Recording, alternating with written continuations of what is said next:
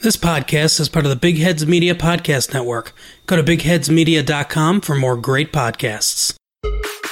Hey, listener. This is Venice, and you're listening to Voice from the Underground, hosted by Big Head, you know what I'm saying, and just... If this is your first time listening, here's a little insight. They be fighting the power, talking about social issues, politics, you know what I'm saying? And not only that, but they be keeping it fun with the sports, music, comics, and movies too. If you like what you hear, leave us a rating and share our show with your friends. You know what I'm saying? We on Twitter at VFU Podcast. So you can find them. So check one, too. This is Flavor Flav for the Underground Podcast. Yeah, boy.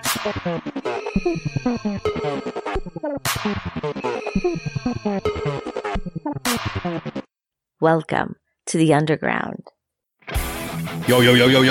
Welcome back into Voice from the Underground, the podcast where politics and pop culture collide. It's I, Jason Dutch, back with the darkest of all the world's dark nights, Big Hussein, or as Emmett Tucker calls him, Big Hezbollah. What's happening, Big Hezbollah? What's the business? How's everybody doing today? What's going on? I feel good today. I feel good tonight. You feel good? Oh, all right. Can't wait to holler at y'all tonight, man. We got some stuff to talk about. And from straight from the Disney Channel, the executive producer of The Proud Family, Mickey Feminier. What's happening, Mickey Antifa? I was literally about to say, this soup is just for my family. Give me a system and fire when ready. You may fire when ready. Do you have a target, a military target, then name the system.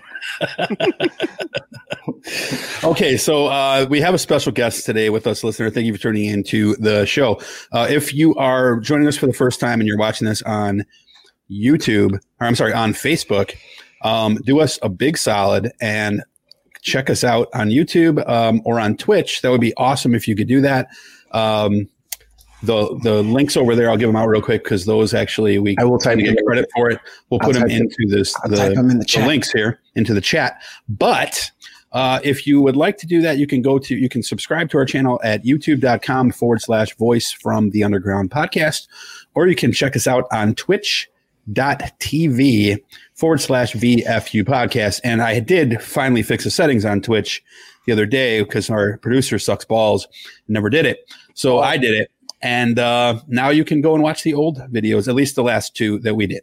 Also, I did do a video on whiteness the other day, on white pride, but I am going to redo that. So just so anybody who saw that, I'm going to redo it because I kind of got down the rabbit hole with listener comments. And I had a small audio issue. So I'm going to repost that tomorrow. So if you guys are interested in that, that'll be on there as well. But let's introduce our guests real quick here. First, with us is congressional candidate from California, District 39. California knows how to party. And he will be, I will be, if he wins in 22, one of his constituents, because my new job is in Buena Park, which I believe it is. Yep. Norwalk actually is where it's at, but it's like right on the border of Norwalk and Buena Park. So it's right in there. Yeah, so I'll be definitely in it. I'll be under your tyrannical rule. My tyrannical rule, yeah. Mr. Steve Cox. What's happening? How's it going, guys? Go for Cox. Go for Cox. Go for Cox. We love Cox. We love Cox. We love Cox. Give us Cox. Give us Cox. Yes, got the straight woman vote locked up. Game in as well. Yeah. Hey, how's it going, everybody? 39th district. Yeah, that would be the district. Although there's going to be redistricting, so it's going to some of the borders are going to change a little bit by the time the election happens because of the census. You got to build a wall. You got to build a wall. So, and I also heard, and now this is just Twitter rumors, that you're going to get, just like Tekashi 6ix9ine had 6ix9ine tattooed on his face, because you're in the 39th district, you're going to get 3-9 tattooed on your face. Are these true? Of course they're true. I I want to be the first congressional candidate with a facial tattoo. The first congressperson. Well, the first one with to a win. facial tattoo, I think would be amazing. Every speech on the floor, it's going to save C-SPAN the time of like putting the name down there or figuring it out. They'll know exactly what it is. 39th, like it'll be right on my face. Literally, I think that's a great idea. I'm definitely. It'll be on Cox's face. You gotta. Cox 39. You guys got to suggest a font or something so it'll look super 39, dude. Common Sans. What number am I thinking of? Yeah. Or balloons. So let's get rolling with the show here. Okay, so Steve, by the way, is, I would say, a pretty fucking astonishing political mind, almost as much as me. Almost. Yeah. Just on the outskirts. And I'm guessing all of his folks will be in here trolling us today, so hopefully so. We'll have Mikey send out the YouTube link so that he can post that up. So here we go. You don't know your asshole from your elbow. So. I was going to say we already have on the clickety-click comments here, but that's just us commenting. So we are still in the. Oh no, we do have an Outcast, Utah Outcast. Hello, Utah. Got to get up and get out and get something. Okay, so a couple quick things. Number one. 3 weeks ago, I started watching Cobra Kai. I finished season 3 yesterday.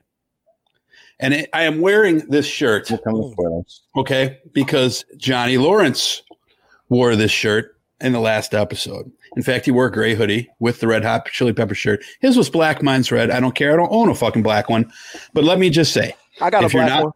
If you a Red Hot Chili Pepper shirt or a black or just a black one, Red Hot Chili Pepper shirt. Oh, I thought you just meant you had a black one. You heard what he said. It's more of a milk chocolatey brown that is inviting. But let me just say, if you're not watching Cobra Kai, get on board. It is fucking awesome. It is. I haven't watched one episode. This show is fucking awesome. Like the first 3 shows or so, like you're like, yeah, you kind of have to get used to it because the acting's not the greatest. But I mean, it started as a YouTube series, right? But then it was picked up by Netflix. And I am telling you, I have never seen more twists and turns and love triangles. And you think a guy's going to turn good and then he turns bad. You think he's going to turn out. And then just throwbacks from the movies. I mean, this show is fucking great. It's got everything.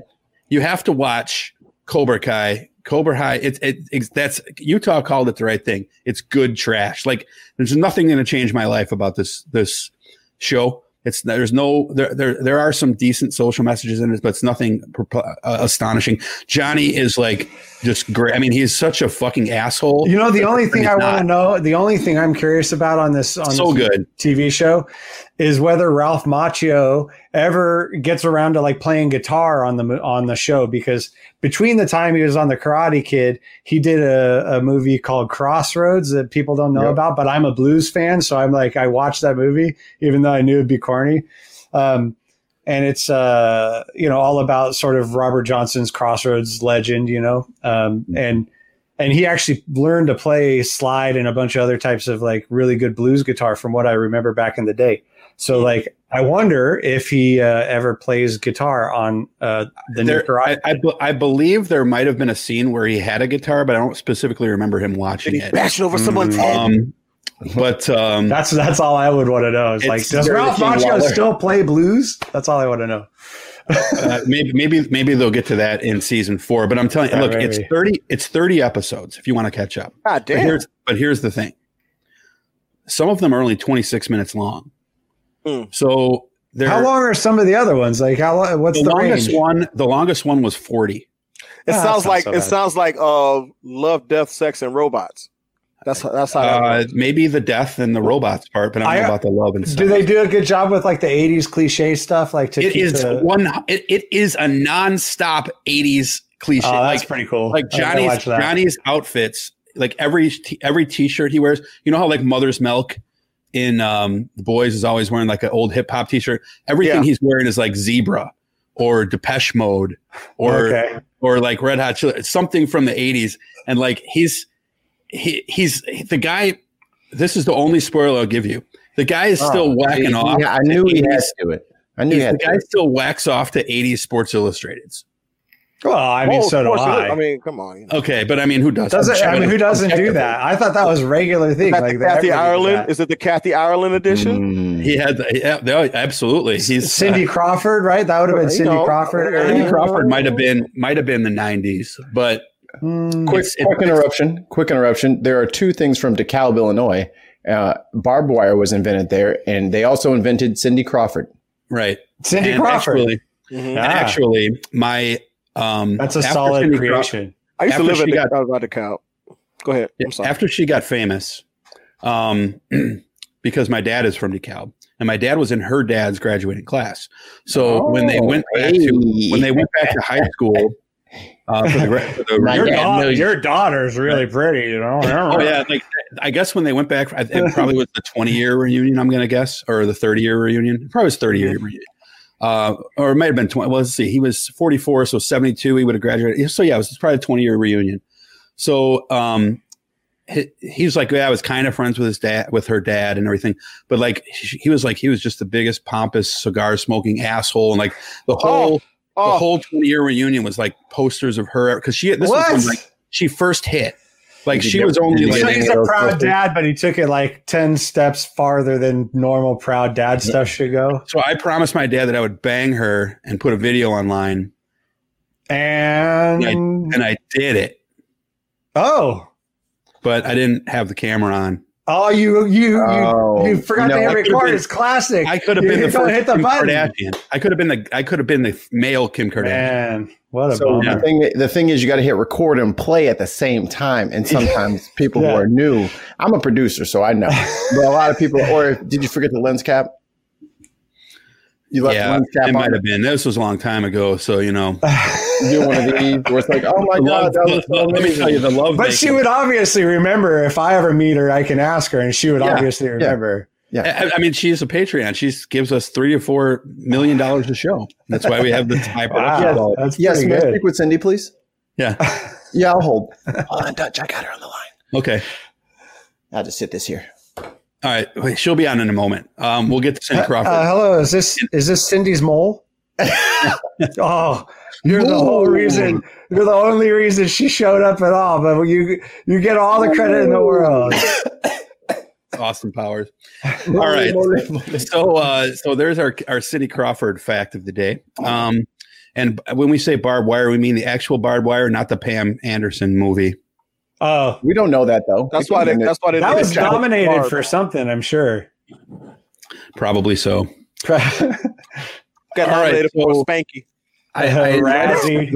A Razzie. Well, he probably won 2 Razzies.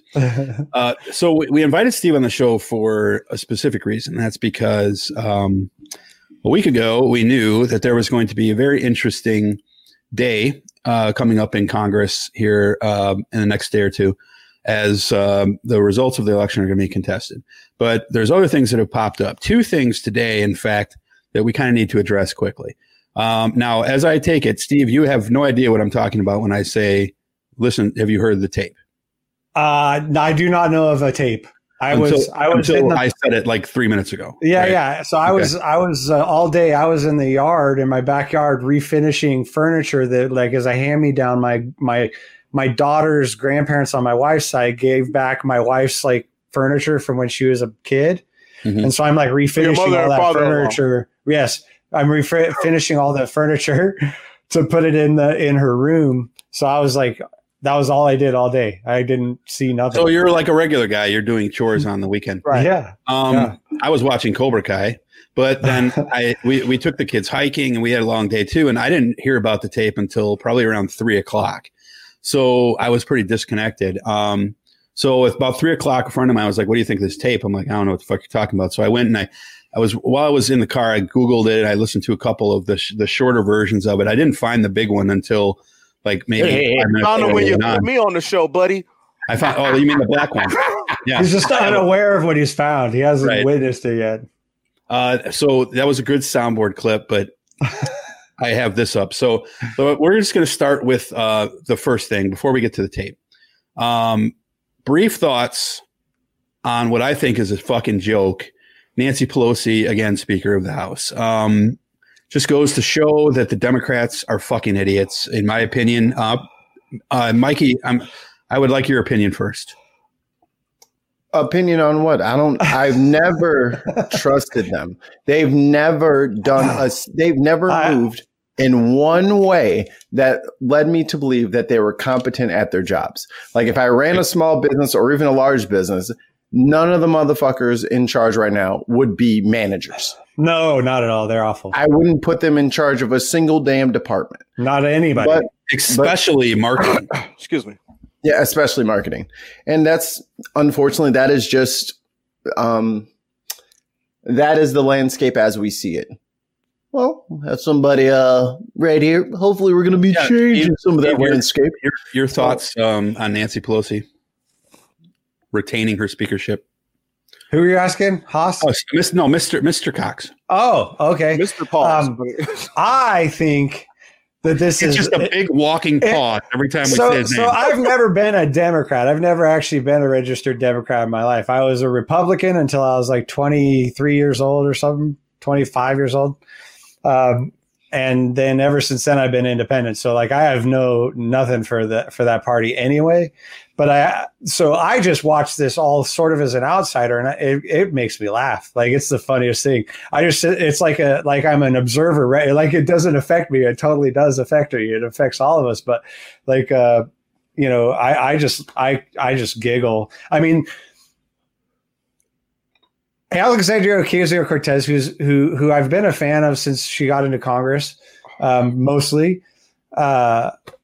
She wouldn't even hold Nancy Pelosi to account to try and get a vote on Medicare for All or any of the Breonna Taylor justice bill, things like that, to get a vote on these things. She could have held her vote for Pelosi hostage. All of those squad people could have done exactly that stuff. Yep. And they could have held those votes hostage and said, look, if we don't get a vote on these important issues, then we're not voting for you. Period. Because she is the one that decides what goes up to vote on the floor of the House. So like you can't put her in charge of what goes up for vote without having an understanding ahead of time that the important stuff that you say you want to do is actually going to get voted on. So we can get a record, whether it passes or not, but so that voters can get a record of who supports what and understand who needs to go and who needs to stay in order to get this stuff done. I mean, Medicare for All has a 88% approval rating among Democrats. It's like 69% among independents, and it's 50% among Republicans. So this is a done deal. Just bring it up to the fucking vote. But the Democratic Party, the DNC, when they made their platform for 2020, voted 78% against putting Medicare for All on the platform, even though 88% of Democrats support Medicare for All. This is not, I mean, and I knew it was going to happen. They're paid off. They're owned by the same people that own the Republican Party. So like, they're going to be, that's who they serve. They don't serve us. If they actually worked for us, a lot of this stuff would be much different, but they don't. Big Haas, anything to add? That's pretty well said. What are you adding in your mouth? He can almost taste that bite. That one hurt. I know that one hurt. You're a real professional. I really wanted that morsel. All right. My friend / client Peggy bakes, and she made pecan caramel crumble turtles. So she's literally a wake and bake. Like she bakes. This is fucking good. And I'm not gonna put her healthy too, right? Them keto cookies. Yeah, it's healthy. There's a keto cheesecake that I just ordered. It's got amazing reviews. I can't wait to try it. But anyway, off the keto cheesecake and on to Nancy Pelosi. How's your thoughts? Was this the right move by the Dems, or did they fuck up again? Dems gonna dim when Dems decide to dim. That's my. I mean, it's obvious that it's time in our minds, the minds of the general populace, the minds of the constituency, that it's time for new blood. It's time for a new direction. And remember that Owen Hart chant, "Enough is enough, and it's time for a change," right before he joined the Nation of Domination. I don't remember that. Yeah, but that's all right. Here's my. I was out of WWE before Owen Hart. I think. Here's the thing: is that for me, the people who have been talking about being the new blood, the people who have been talking about being the change, they kowtow to the establishment. Yeah. Instead 2 years. It took 2 years. That's it. Yeah. And I almost want to be like Steve Cox Paws and run for office. If I didn't have so much shit in my past, I would run for office just to gotta get in there and see what is it about being in those halls that makes me corrupt. I gotta tell you, changes people. I got to tell you, man, that's the number one reason anybody ever gives me, because I'm always advocating for people to run for office. I'm just like, dude, go, like, get it done. Like, when I decided to run the first time and still going is, like, I had this like revelation that, like, basically if I was going to be 50 years old and I didn't find a candidate I could really support, and then 60 years old and then 70, and like the person never shows up, I would feel so awful. At the time that I was an older man and, retired, whatever, I would feel awful that I never actually stepped up because I was waiting for somebody that never showed up. So I just decided that I was going to be the guy that I would have supported. Like that's really what it comes down to. And I think that everybody needs to do that. Like, look at it from that perspective. If you really care about the policies that our government puts forth, and you care about the planet we live on, and you care about your fellow human beings, if you really care, somebody, man, if you know you have the talent of gab, you can talk like me. I can just keep rattling, but if you have the certain talents that you need to be a politician, get in and do that. If there's something else that you're good at, graphic design or whatever, and you want to help out, but like, it's fine. But like, people have to get into this thing. They have to, because we got to get these people the hell out of here. I can't do it. They do a deep dive on me, man, and there's stuff back there. What are they going to find? Oh, it ain't worse than Trump. No. That's true. Nobody's out of pocket now. I mean, you have to be a criminal to, like, I used to think, because I'm and I ain't got 30,000. I ain't got 120,000 laying around to be paying for. Oh, that's okay. We'll have somebody else pay for that. Don't worry about that. Yeah, you'll just sign yourself out to the NRA. the pharmaceutical industry, and let me talk to you about fracking. For some people, there is no amount of money that you could offer them for them not to try to trash me. So, well, some of what they say might be true, some of it may not. So, well, yeah, the old ex, they'll always go after the ex-wife. I'll have that problem too. Oh man, but, she'll talk about how I abused her, which it was the opposite. But people will believe it. Okay, I gotta go get my power supply. I'll be right back. All right, no problem. So your Coke guy's at the door. We'll wrap this part up. Get my whole power supply. Yeah, that's what he meant. Little bump of cocaine's a hell of a drug. I got to get the soundboard up here in a minute, but I want to put it first. I don't have slacking on your pimping. You are slacking. I can only put up one screen on an iPad at the time. So maybe I should get a non-iPad, but it was closer this time. So she won the speakership more narrowly. Does that give either of you guys any hope? Because last time it was like there was like 2 votes against her. This time I think she won by about 15 or 20 votes. So I didn't look at the. I don't know if it'll be different, because now is she going to go and crush those people who voted against her? Probably not. it's No, a public vote, right? Is it a secret vote? You're talking about the vote. Oh, the vote for speakership. No, it's not a secret vote. It's pretty. Okay. It's pretty out. I mean, the vote itself may be private. I don't know about the vote itself, but I think it's done by ayes and nays. So and whoever is running against her and whoever was advocating for that person, they obviously are. There's going to be a lot of vocal people out there doing it, But it's like, look, if there's got a little bit right there, got a little bit right there. Yeah, of the Coke, the power supply. There you go. Yeah. See what they do, Steve? That's what their power supply is, and they just gonna throw it on Steve. I'm high on life. It's projection. It's very classic. I am high on life. Life is my cocaine. Man, that must be. Who wife I never met him? He got the good. You say her. That must be nice, man. So General Anxiety asks, "What about AOC squabbling and crying victim?" I'll have to have my producer pull that up because I have no idea what the fuck you're talking about. Yeah, I don't know what that means. Because a bunch of us on the actual left, we've been pressuring her about this thing I was just talking about, getting Nancy Pelosi to bring up the bills that are very important to us up to a vote. And, the stuff that they said that they got elected to get done, Right. She, so a bunch of us on the left have been kind of belligerent about, how much we disagree with her tactics. You consider yourself to be on the left?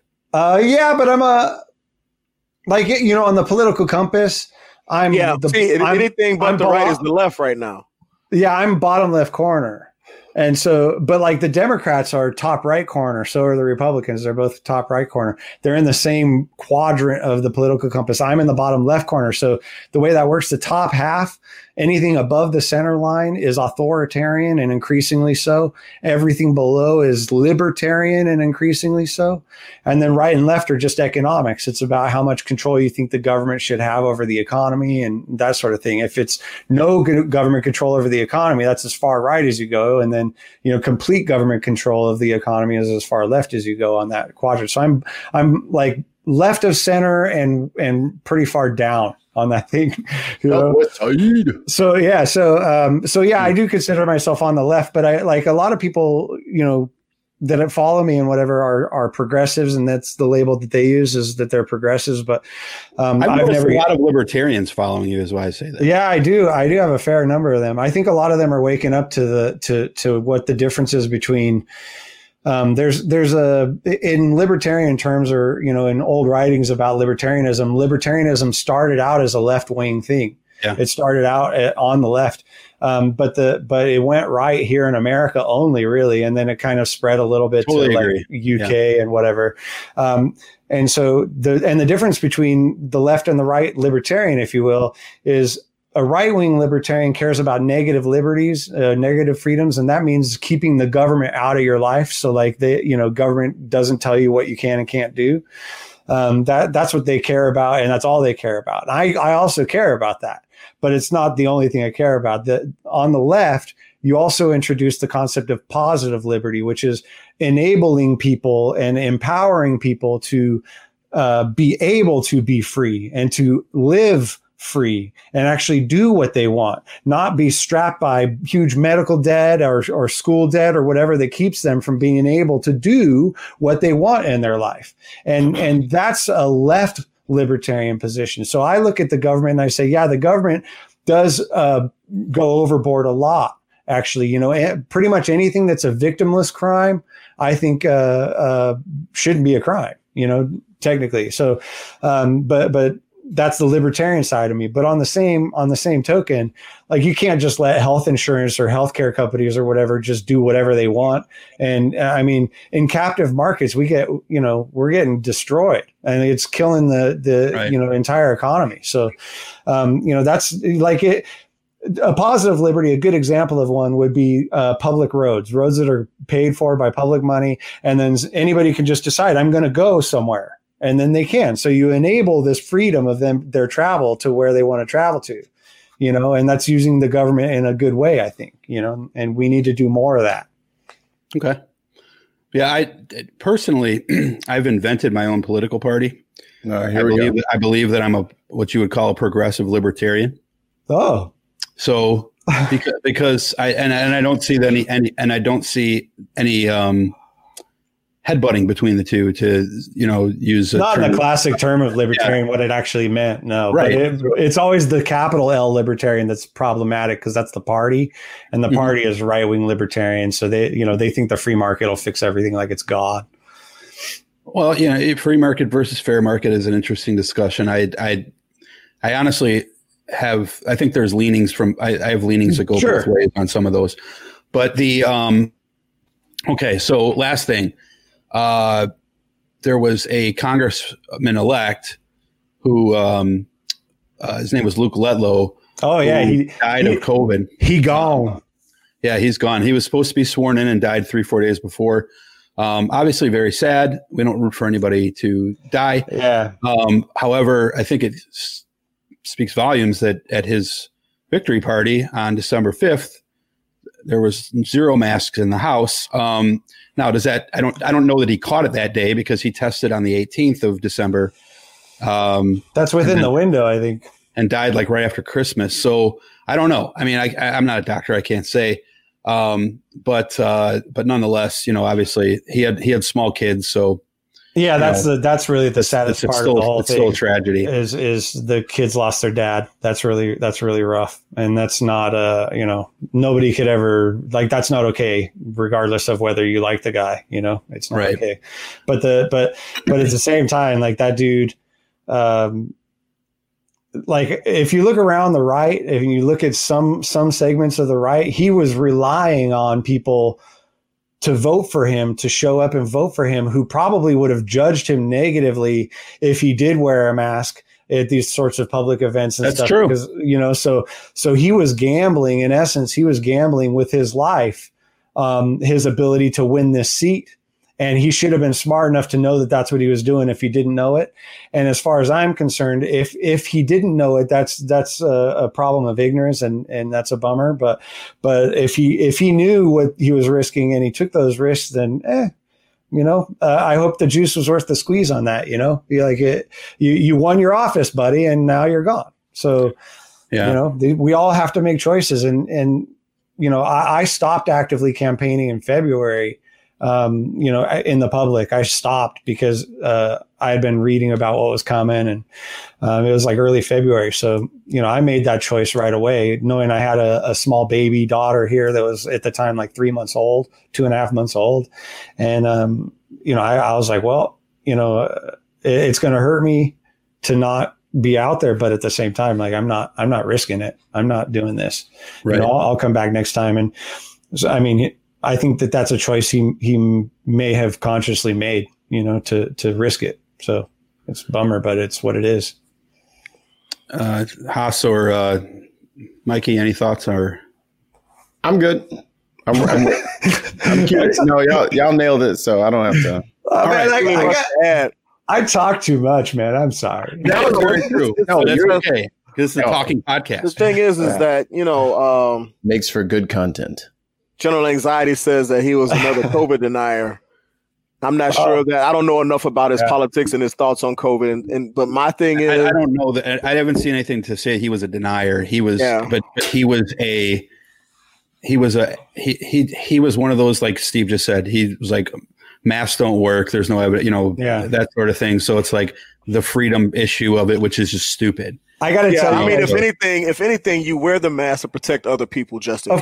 Of course. But asking Americans to do something for everybody else's benefit is in the United States of America. Hence the conversation we just had on healthcare. You're not going to stifle my freedoms. I don't care if 2 million people die from COVID. I'm going bowling. Yep. Yeah, but then they want.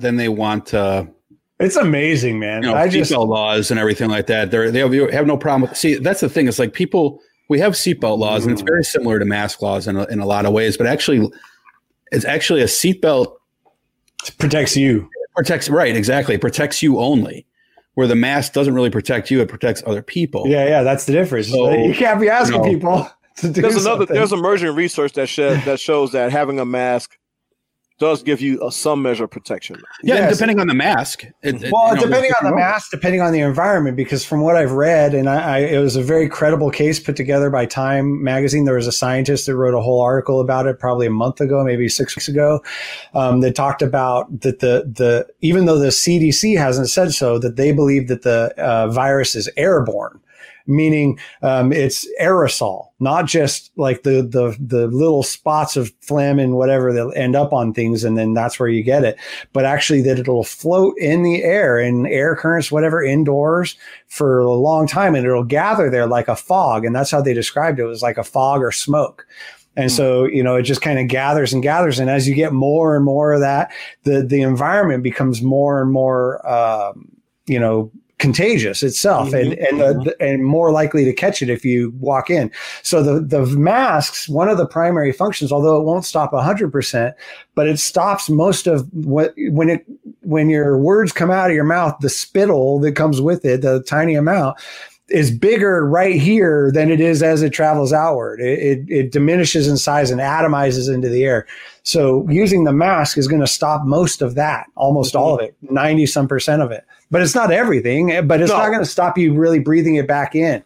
That's the problem, is it doesn't stop you actually breathing it back in from the environment. Where are you at on, Steve? Because I know that the three of us, and we took some slack for this, but the three of us have, I wouldn't say we're anti the virus in any way, but we all have a level of skepticism. I mean, I'm anti the virus. I don't like it at all. I'm sorry, I meant the vaccine. I apologize. Hold on, bro.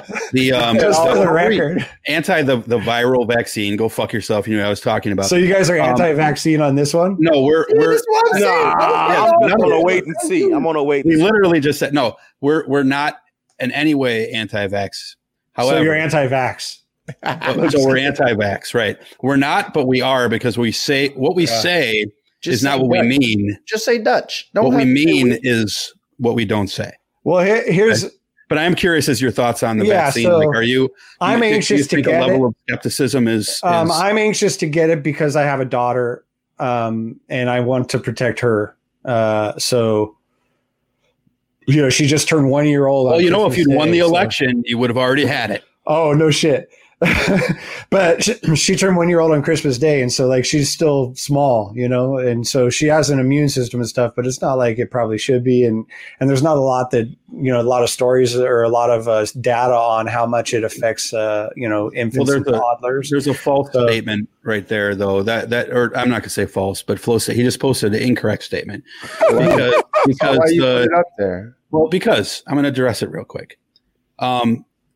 People say that New York and California are the hotbeds for the virus, and that is accurate. And they have the staunchest mask mandates. That is also accurate. However, population density. The population density in South Dakota and in North Dakota, where the virus is affecting 1 in 3 people, not 1 in 27 like California. Right. Okay, 1 in 3 people. It's just there's not enough people there, so Right. Yeah. So there's like 800,000 people in the whole state. If you look at per capita, then other states are worse. And look at Iran. Iran is a theocratic state. Iran only right before Christmas, which obviously they don't care about Christmas, but right before Christmas, it just so happened that Iran finally did a mandatory mask mandate, and before that they hadn't because theocracy says Allah would protect you, right? Allah would protect you. Allah might protect you. That might be part of it, but the main part was that masks were for women. Yeah. That's obviously true, though. Don't threaten my manhood. Right.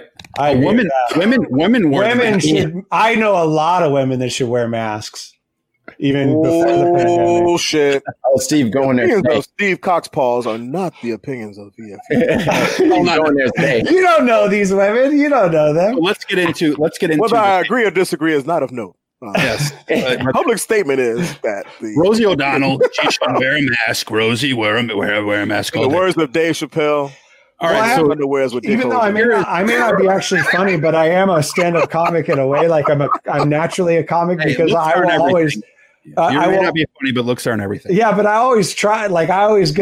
If I see something that's funny, a statement that I can make that's funny, I'm going to say it, and it doesn't. You got to nail it, though. You got to nail it. Yeah, you got a white dude doing a Mr. T joke in Eddie Murphy. But so I'm not going to. It's really bad. I knew as I was saying the joke about ugly women, essentially, that it was going to be like, But I'm like, but that's a funny turn of phrase, though, to turn it around like that. That's you just lost or won. You either just lost or just won your race. So the thing is, I'm also. Do you know which? Because I have a lot of work in front of me that maybe I'll just skip out on. Apparently now there's a little vote for you just for making fun of people. So I'm in the Flow State just keeps it going with the women. I'm in the same camp where if it's funny, sorry guys, I gotta say it. Yeah. Like the joke is too pure. The joke is right there. I gotta. And then you apologize if you have to. Like you'll apologize, but apologize later. You're going through with it, man. When you stay out drinking, when you know you should be home with your wife. So follow through is what separates the greats from the amateurs. You know what I mean? Yeah, you can be a professional or you can be the GOAT. The GOATs always follow through. 100% agree. There is a really, and I'm not going to get into the whole story, but there was, I've kind of been known in the motorcycle industry where I've worked for like 20 years, as being the guy that doesn't have a filter on his mouth. And I've gotten in trouble so many times just because the joke was too good. And I'm like, well, here we go. This is happening now. And then, it's probably cost me thousands of dollars. But you got to trust your skills also to get you out of the said mess you put yourself into knowingly, because the joke is so worth it. Yeah, I agree. But the problem is my personality is there's nothing I love more than watching other people squirm. So like if I can say something funny and then just stay like stoic about it and let them stew in it, the longest I could possibly let them do that, the better. And so it kind of ruins the follow through if I'm sorry or anything like that when you're just kind of like, eh? You're just like waiting. He wakes up and pisses excellence. I'm the king of doing that. I will say some stuff and just be totally deadpan about it. Yeah.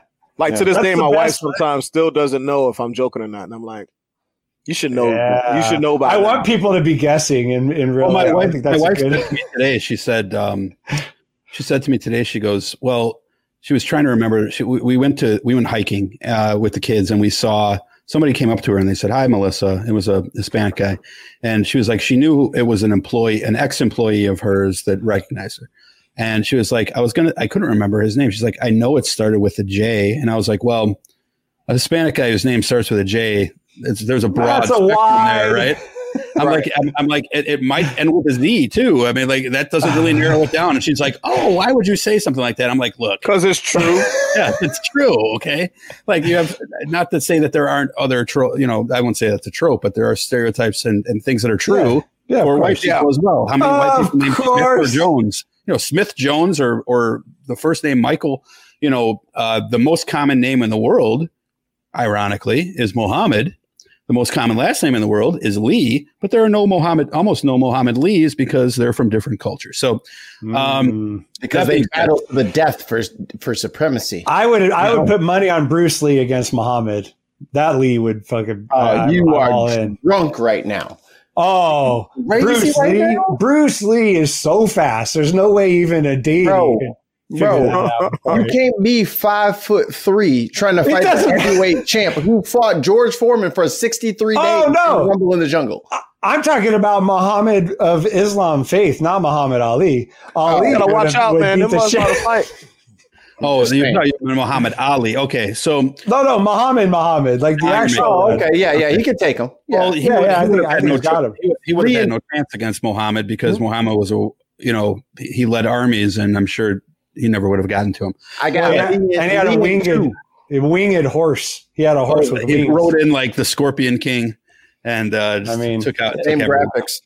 I've been waiting to find a horse with wings. I think Pegasus. That's what I'm waiting for, and then I'll finally get like a barn or whatever you need. You need like an aviary for a flying horse. Yeah, what do you put a flying horse in? Like one of them joints at the zoo, like when they have like the eagles, like the birds of prey. So it's just an aviary. Chain the horse to the ground, so it's flying around with its neck down all the time, trying to get away. Yeah, it's just doing circles. God. Like you guys are overthinking the problem. Cut the wings off. Yeah. Oh, then it wouldn't be a flying horse. Oh no, you don't have to cut the wings. That's so brutal, dude. The opinions of Mikey Feminier. You just got to trim the feathers. Hear what you just said. You said you would de-wing a flying horse, therefore making it not a flying horse, and no one wants to come see it now because you made it a regular horse. He just made a horse. He invented the horse when we had Pegasus. Listen, I didn't say I was going to throw away the wings. I would keep them on display, and they would see them. Mount them on the wall like a trophy. Yeah, so that was the wings on the horse. Take a picture with the wings coming out. Yeah, for obvious reasons, you guys. I had to remove the wings from the horse because it's dangerous to have a horse just flying around. You should have put him on a pig, and then pigs would fly. Listen, do you know horses have rock feet? They're monsters. They don't deserve to live. He's lucky I'm keeping them in my zoo in the first place. They're just turning them into glue. You're Peter. The horse. You and Michael Vick are both in yeah, you're going the Michael Vick route. All right, so we got to get to this tape. Let's get to it. Here is. Can I tell you one more piece of news real quick? Because I think it's funny. It was relevant to what we were talking about not long ago. Just one quick thing. Tell us about Peter. No, because I'm in the motorcycle industry, like that industry is, I would guess 90% conservative. So like close to 90% Trump supporters, which, isn't good. Except for the 3 that are on this show. Yeah. So we're 3 for 3. But one of the guys in the industry who used to race motocross or whatever on my Facebook page bet me $1,000 4 days after the election that Donald Trump was going to be president. Oh, that's easy money. Wow. And then doubled it like a week and a half ago to $2,000 like a week and a half ago. I'm like, yeah, dude, I'm in. Like, let's go. He's got to make it a campaign contribution. Hey, run me that dust, dude. Yeah, run that. God. You're getting 2 stimulus checks. It's going to be a big day. It's going to be. I can't even believe it. Like, what world does this guy live in where he literally thought that Donald Trump was still going to win the election? He lives in a world. It's crazy. A lot of fucking people live in that world right now. I would say somewhere around 60 million people live in that fucking world. Blows my mind. Right now. Like, are we out of hope? Like, do we have no actual hope? Is that what you're saying? Because that's what it feels like. It feels like there's no hope. Like, if this is... if there's like 60 million people who are like Donald Trump, who's a billionaire, who's never done shit for anybody but himself his entire life, is the hero that our nation needs. Everybody against Donald. Oh, I don't really like how they're picking on him. They're just picking on him. They're just picking on the poor billionaire president. Like, what the hell's going on? Yeah, but 4 years ago, they didn't have shit to say.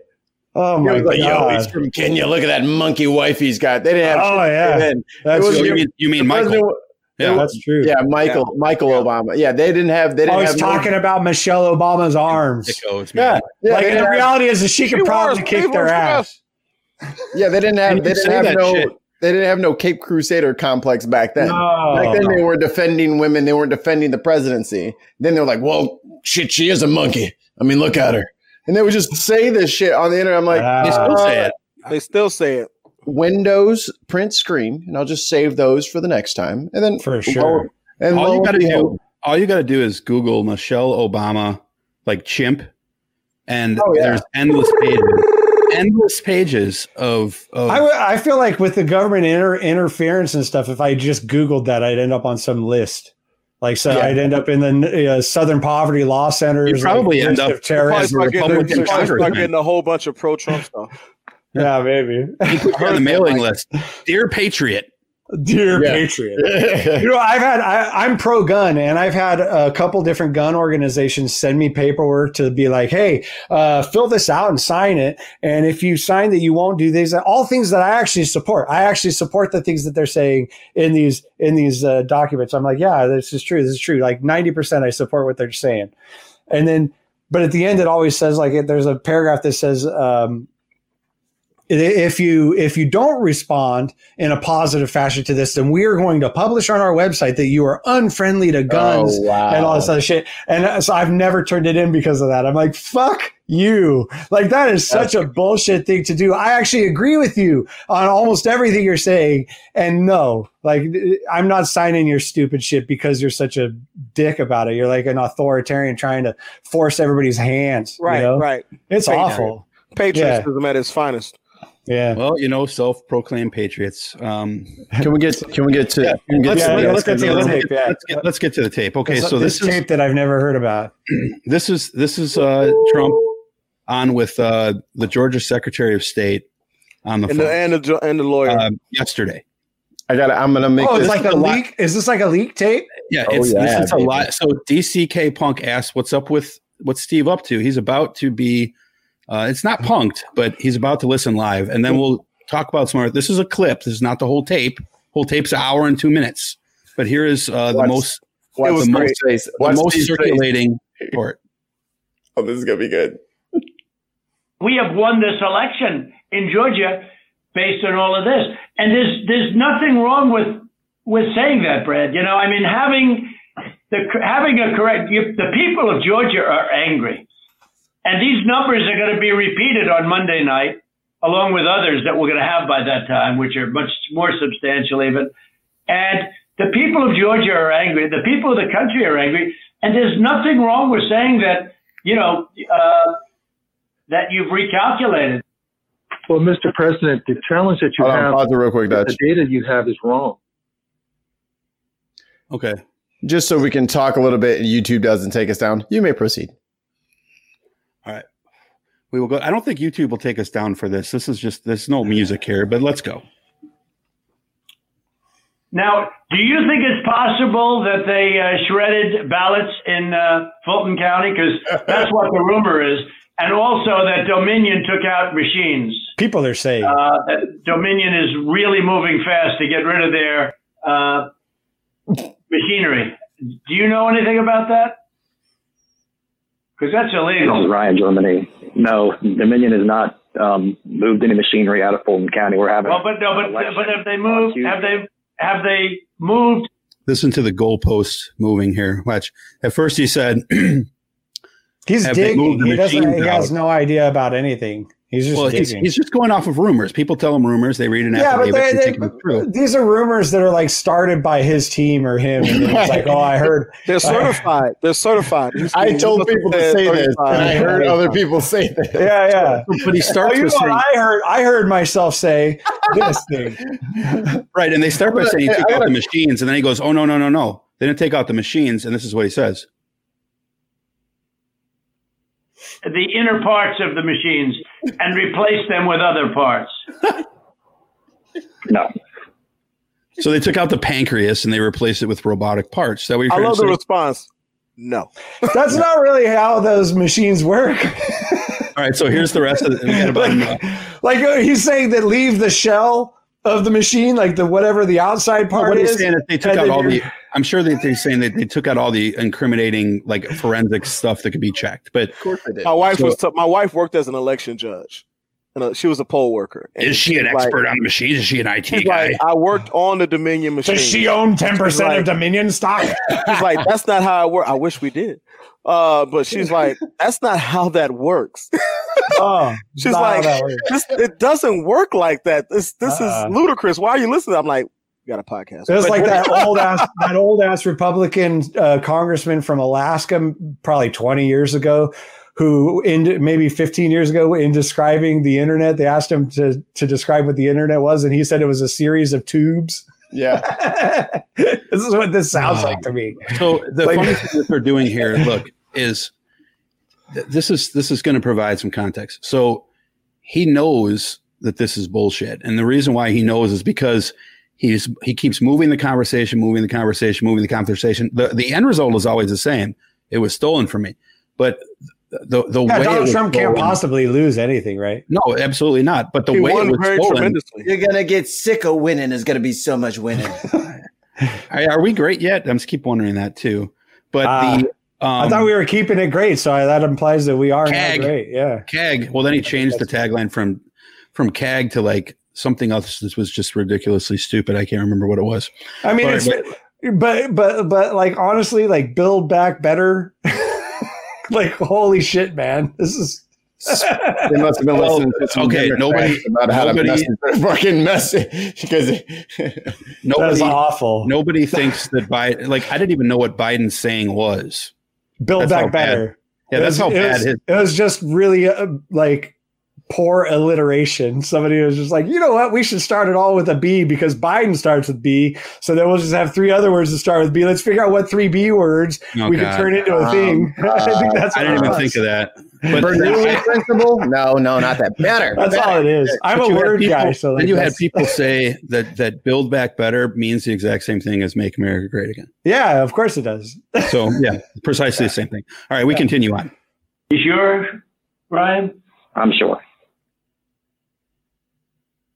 You should want to have an accurate election. and you're a Republican. We believe, but we do have an accurate election. No, you don't. No, Wait, you don't. what? You don't have, not even close. You're off by hundreds of thousands of votes. I won by 400,000 votes. You know what they did, and you're not reporting it. That's a criminal. Man, he's starting to lose it. He's getting really upset. And, you can't let that happen. That's a big risk to you and to Ryan, your lawyer. That's a big risk. I want to see him this mad in person once. What's that? I want to see him this mad in person once. I just want to be in the room when he's this angry at something. I just want to see it. Well, believe me, it's going to get more interesting. So okay. Alex, in my opinion, based on what I've heard, and they are removing machinery, and they're moving it as fast as they can. You said they were shredding ballots. Both of which are criminal fines, and you can't let it happen, and you are letting it happen. I'm notifying you that you're letting it happen. You are noticed. Hey, look, all I want to do. Okay, so this is key here. Okay, this is the part Okay, right here. I'm sorry. Everybody, I'm sorry. no, it's okay. I would interrupt the real president, like if it wasn't a recording. I would We know you would. But this is the part right here that is really getting the tread right now. Both of which are criminal fines, and you can't let it happen, and you are letting it happen. I'm notifying you that you're letting it happen. So, look, all I want to do is this. I just want to find 11,780 votes, which is one more than we have, because we won the state. So tell me, Brad, what are we going to do? We won the election, and it's not fair to take it away from us like this. What are we going to do? And it's going to be very costly in many ways. All right, let me play that. Let me play that part real quick one more time. All right. What are we going to do? What a little bitch. Listen to what he says here again. All I want to do is this. I just want to find 11,780 votes, which is one more than we have. So 11,779 is the lead. Yeah, he said which is one more than we have, but he said that number a million times. He wants to get. He said 11. I thought he lost Georgia by more than that. To be honest with you, it's about 12,000 votes. That's pretty good. Like I listened to the whole hour, and he must have said 11,779. Oh, okay. 40 times. So based on whatever information he has, that's what he. That's what he lost by. I hadn't seen that number beforehand. I thought it was 13, but whatever. Yeah, he wants to find 11,000 votes so he can just make it close. Like I want to. Yeah, he wants to only lose by 100. He even said, find it like during this hour. He's like to even put the election in doubt. That and he revealed his hand there. I just want to put this election in doubt so I can hold on to power for a little longer while we quote unquote investigate. Yeah. We always need more time to figure this out. And then I'll do the right thing. Yeah. I don't do the right thing before it's time to do the right thing. And during that I hour, do the right thing only when that's appropriate. You're going to see, it's certified. These numbers are certified, or they're going to be certified. It's just going to take some time. You just need time. The truth is going to come out. You'll see. Like, motherfucker, man, come on. And here's the thing. In Georgia, didn't they do a recount, a hand recount? They did another recount. They did a signature verification, and everything came out virtually the same. Yeah. Correct? Am I wrong? Can I interject you guys with a little bit of CornellLawSchool.edu? Let me flex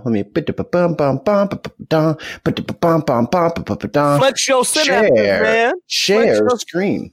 So what we have here is 52 U.S. Code subsection 20511, and that's criminal penalties.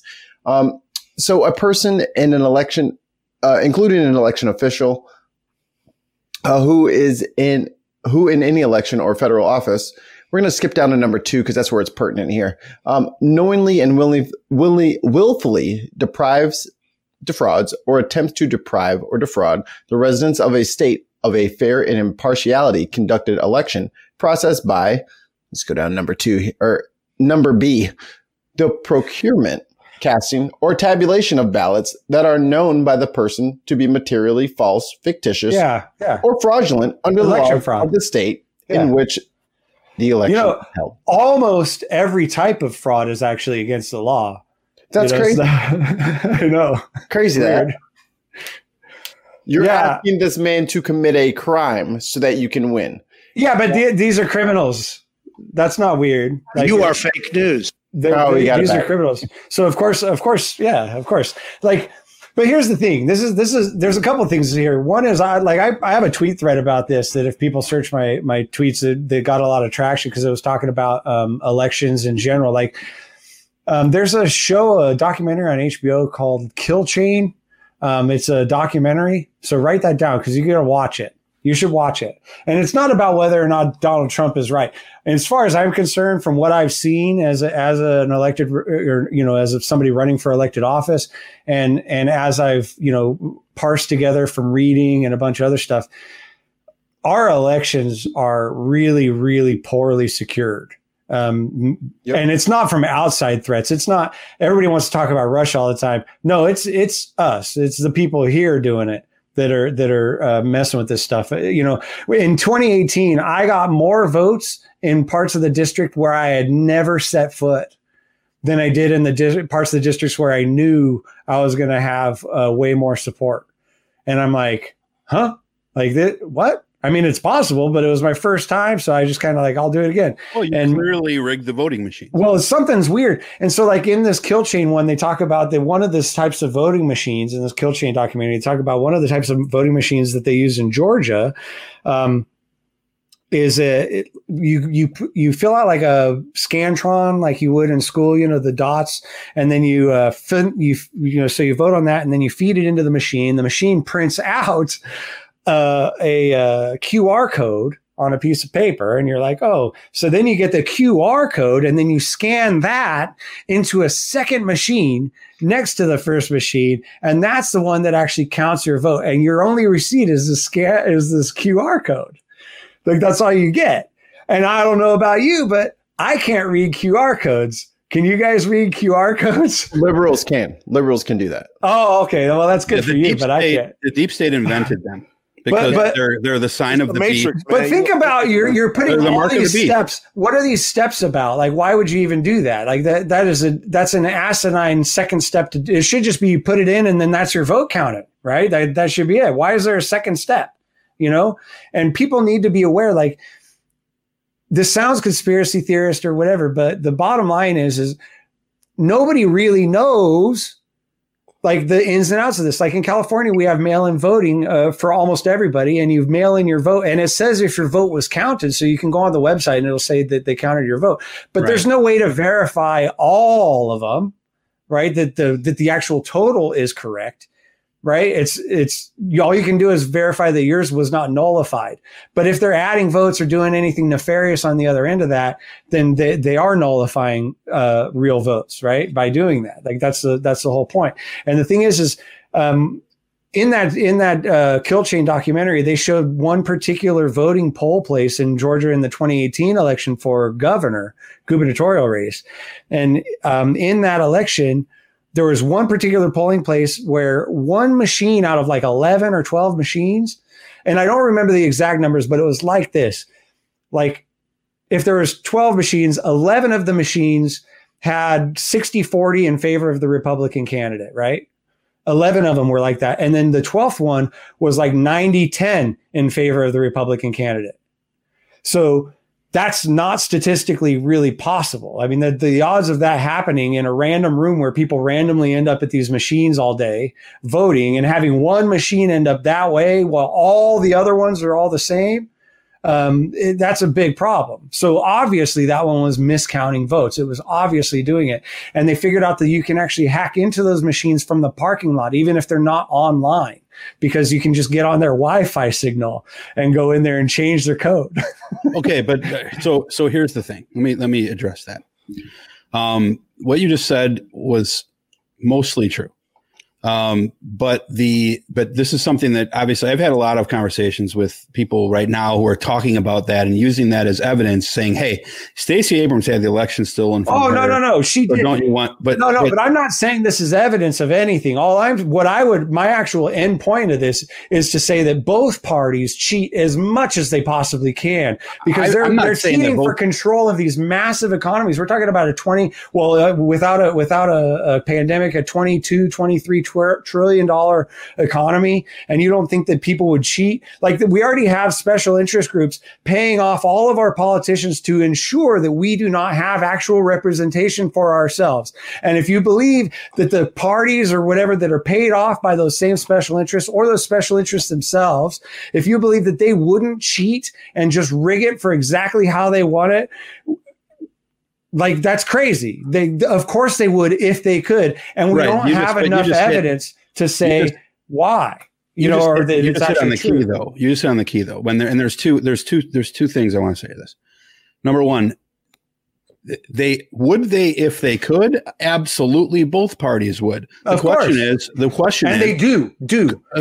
They do in some small cases, absolutely, but widespread is a completely different thing. Now, I am against all election fraud. I want to get all of it wiped out, and I am all for bringing in a system that would change that. I mean, but the thing is this, though, with Dominion specifically, this may not be true of other systems, and I'm going to probably rant for a second here, so I apologize. Okay. But with the Dominion, you get a paper copy as well as an electronic copy. So even if I switch, and as they did with the Abrams votes, even if these votes were switched by the machine, they do not switch the paper receipt that the voter has. That is how, newsflash to everybody out there talking about this, that is how they caught the problem that he's referring to in the first place, because they went back and when they did the audit and they said, look, we've got paper ballots that match up with this, so we know that there is a skew in this machine. The same thing happened with the Dominion machines in Michigan. Well, it's not the same thing. That one was a different problem, but again, they caught it. And they told that people bring this up and they say, oh, well, what about these machines we found in Michigan? You didn't find shit. Michigan told you, hey, we fucked up and we fixed it. Right. So then they say, well, but if it happened there, it must have been happening everywhere. And therefore it wasn't, it was only the only one honest was that. But the problem is we need to have election systems that are trustless, where trust is not required. Where it's not required. It needs to be designed so that people know that when they cast their vote, it counts. And that's it. Sure, and that they can verify the counts, they can verify everything else. And they do everything they can all across this country to try and prevent transparency when it comes to elections. They do. Because, there's a old socialist from 100 years ago, Emma Goldman. She said if socialism, mute them. If voting changed anything, they'd ban it or they'd make it illegal. The bottom line is they have always been rigging votes. They have always been rigging votes, and it's always done in the margins. It's a couple percentage here, a couple percentage there. They've been doing it forever, and every sort of fix that they bring in, I'm convinced, all of those fixes always have something built into them to prevent, to allow this sort of cycle to continue. There's during the 2016 election, I was doing just deep diving on Google back when Google worked, and the before they prioritized stuff and you couldn't find like the really deep stuff, and I found out that like one of the members of the Open Society Foundation, which is George Soros, is like that's the big one for the right. Oh, you said socialism and Soros now too. Open Society Foundation, one of the board members on the Open Society Foundation outright owned a voting machine company that had like 25% of the voting machines in our country or something like that, some pretty high number. And he outright owned it. And his only job up to that point had been as a public servant in Europe. Like he was, like a mayor or a clerk. Right. In Europe. And somehow he had the money to buy this entire voting machine company and own it. He owned it outright. And like, I saw that in 2016. And, it's just like they have the board members listed right on the website, and you just go right to, and then you're like, who's the CEO of this, whatever. And it's his same person. I get that. But at the same time, though, I'm just saying, like, that's not a growth industry. Like, this isn't a good investment if you're a good businessman. It's only really a good investment if you plan on using it to actually do things that are otherwise financially beneficial for you and your friends. Like, that's really the only reason why that would be done. So I'm not sure that I completely agree with that, because they are still businesses. They're government contracts that are awarded, and you get income for winning that government contract. So there is income that comes from it outside of, now that's not to say that people don't have ulterior motives and sinister motives. I completely think that is true. But just because you own a voting company, just like if you play in the NFL or if you do whatever else you do, you're allowed to have political interests, right? That you don't waive your right to be political, whether you're a Republican, a Democrat, or independent, or whoever. Having political interests isn't the same as actually denying people their their right to democracy, their right to self-government. That's not, nobody has the right to do that to felons for eons. I mean, we also can't assume that because a Republican or a Democrat owns a company that has a part in the electoral system, that therefore we cannot trust. I think it's healthy to assume that's, and then let them prove you wrong. But I think that you should probably always assume that if somebody in government or actively involved in politics owns something that is beneficial to one or the other, that could be beneficial to one or the other sides of this thing, that it will be beneficial to one of the other sides of these things. I think that that's the right way to look at it, because let's not be naive about what people want to do. They don't care. What I fear is that people will take what you're saying and say, "Oh well, Trump is right then." No, Trump's a moron. Because when you're like you said, I know. If there is cheating, it's done in the margins. In the margins, yeah. This or that. I wouldn't even say it's a percent here or there. I would say, that's true in the general percentage. I would say it's in the fraction. But if you look at like the Democratic primaries and you look at how exit polls, primaries are completely different. There's a lot of funny stuff. You're completely right about that. The primaries are completely different. But again, I'm just saying that I don't want people to say to take what you're saying, which is plausible. It's a good policy. It's a good policy to be skeptical of people who have power. But to say I don't want people to extrapolate that and be like, oh well, then Trump is right. He must have really won this by. There's, at one point during the call, they were talking about dead people that voted in Georgia. Yeah, and they were talking about 5,000 or 6,000 people that were dead voted. And the Secretary of State was like, "Oh, we looked into that very deeply, and it was 2. 2, like not 2,000. No, 2. No, and in almost every case of dead people voting, it's a junior who. Oh, so it's a mistake. It's just who still uses mom and dad's address or something like that nature. And I'm a junior, so if I still use my parents' address, right.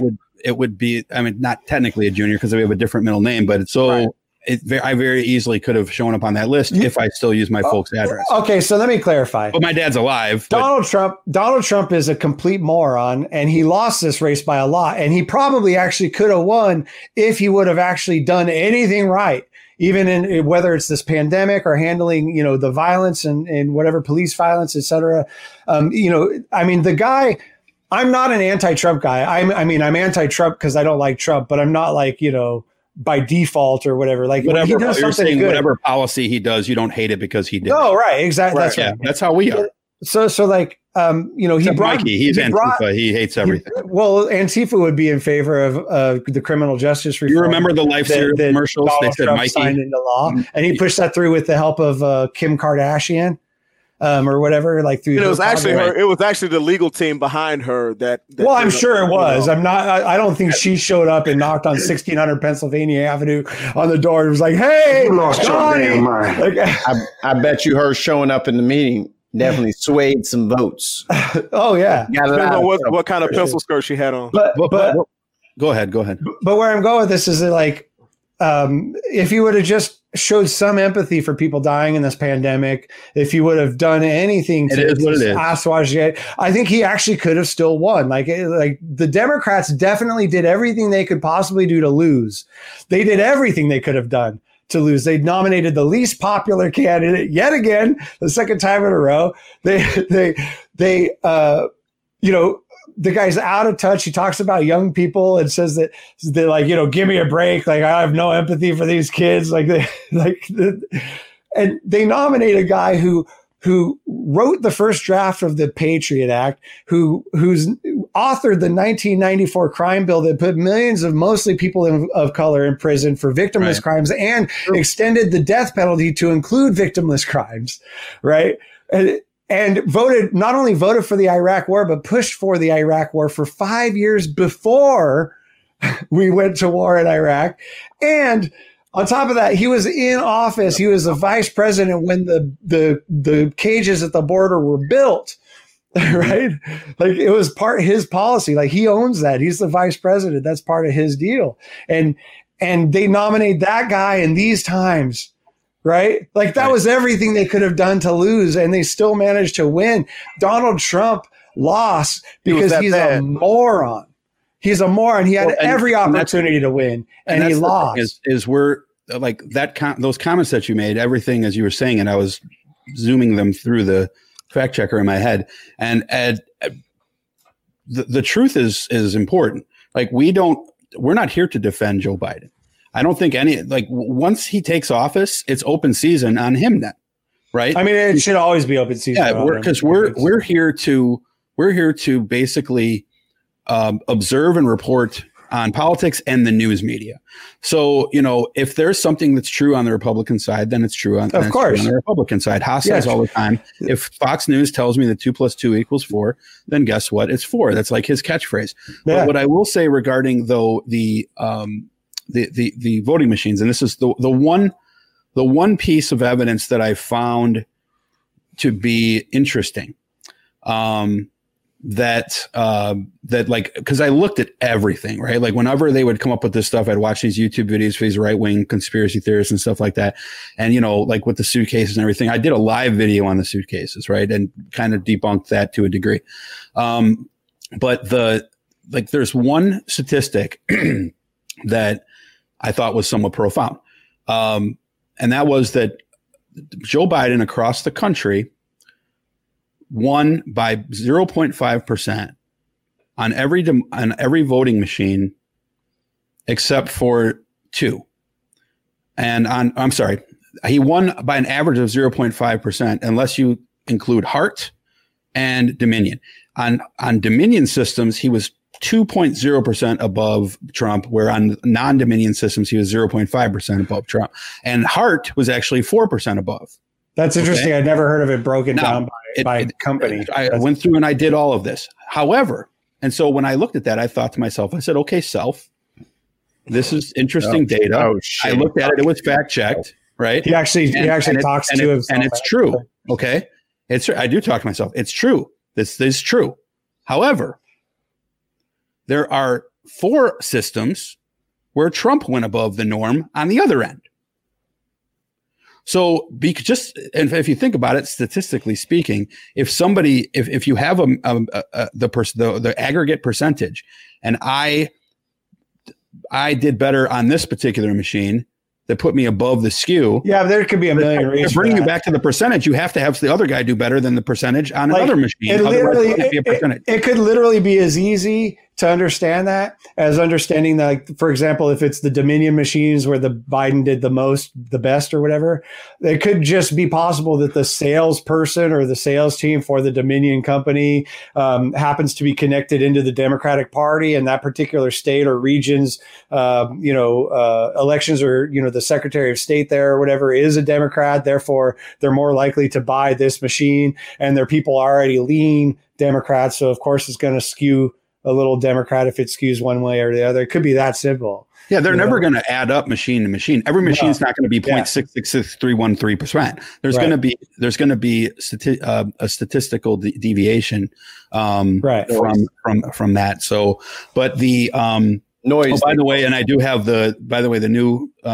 By the way, we should just have one company if we're going to have any voting machines at all. Why doesn't the United States government go ahead and take care of that? That's not a bad idea. The problem is that they've deferred everything to the states, and the states are responsible for those contracts. And actually, it's not the states; it's the municipalities. I wonder why. It's so weird because for all these years after 2016, 4 years now, we've had all these Democrats talking about how we have to fix the security of our elections, and all they ever talk about is Russia or whoever else is going to hack in. China, they're going to hack in and like sabotage our democracy or whatever.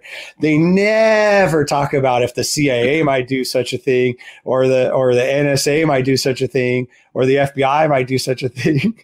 Like they never talk about if a Democratic Party or the Republican Party might do such a thing. They're always talking about that. But even then, they never actually got around to passing the bill. Isn't that interesting?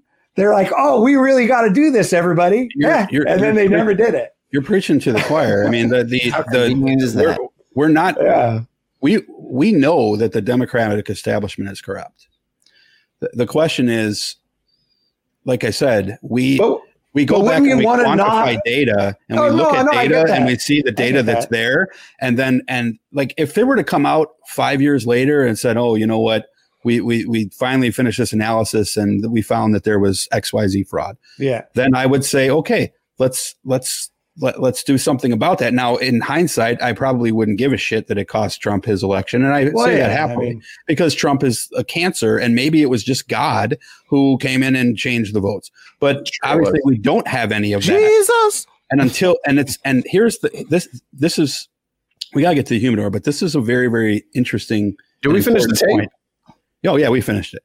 So this is a very important point. Okay. I don't know that we've talked about this. I might have mentioned this before. This is all true, by the way. You can go and look at Fox News interviews with Brad Pascal, who used to be Trump's campaign manager, along with Kellyanne Conway and Jared Kushner. They were in charge of the campaign. He's a smart guy, that Brad Pascal. Brad Pascal is smart. Yeah, he's very smart. He came up with that phrase about religion. He said, I'd rather bet that there is a God and then be wrong than bet, that there isn't one and be right. I have the same with guns. I'd rather be careful and wear a mask or have a gun. It is not the same need it thing. than need it and not have it. It's the same thing, but I was hoping that somebody there would have known that that was Pascal's wager. Pascal's wager. Yeah. Which would play back to his name. Like I was confusing him for the historical guy from like 600 years ago. I caught it. Thanks, Mikey. Thanks, Mikey. I was busy watching Transor Z in that. Sorry. But Brad Pascal, to narrow this, to wrap this up, Brad Pascal believed Trump when he said, and let's not forget, Trump has cried fraud since the Iowa primary. He accused Ted Cruz of fraud. He accused Hillary of fraud. Who's going to defend Ted Cruz? You want to raise your hand and defend Ted Cruz? Nobody here. You would never commit fraud. I'm good. But the point is he's done it. He's done it every single election, and he'll do it the next one. Of course. Right. Okay. So the thing is Brad Pascal bought into this. He said, you know what? And he said this all in a Fox News interview. He said, I believed that it was going to happen. I know that the president is going to be a victim of fraud because people hate him. So I put together a plan to mitigate.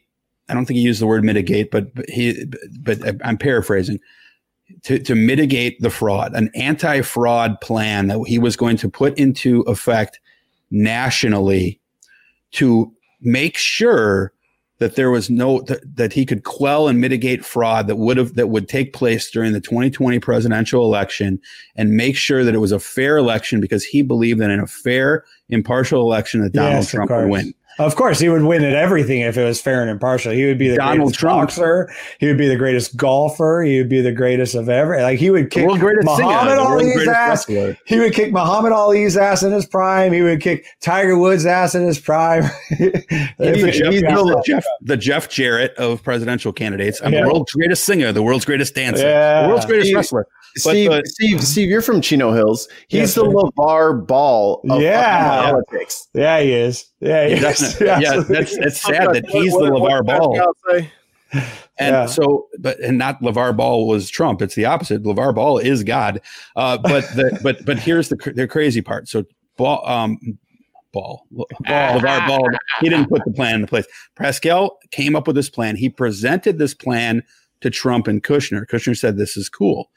Gave it to Trump. Was that a direct quote? Guess what? Guess what happened? Not a direct quote. Guess what Trump did? This isn't good enough. No, worse. He fired him. What? So here, and this is true. So why did he fire him?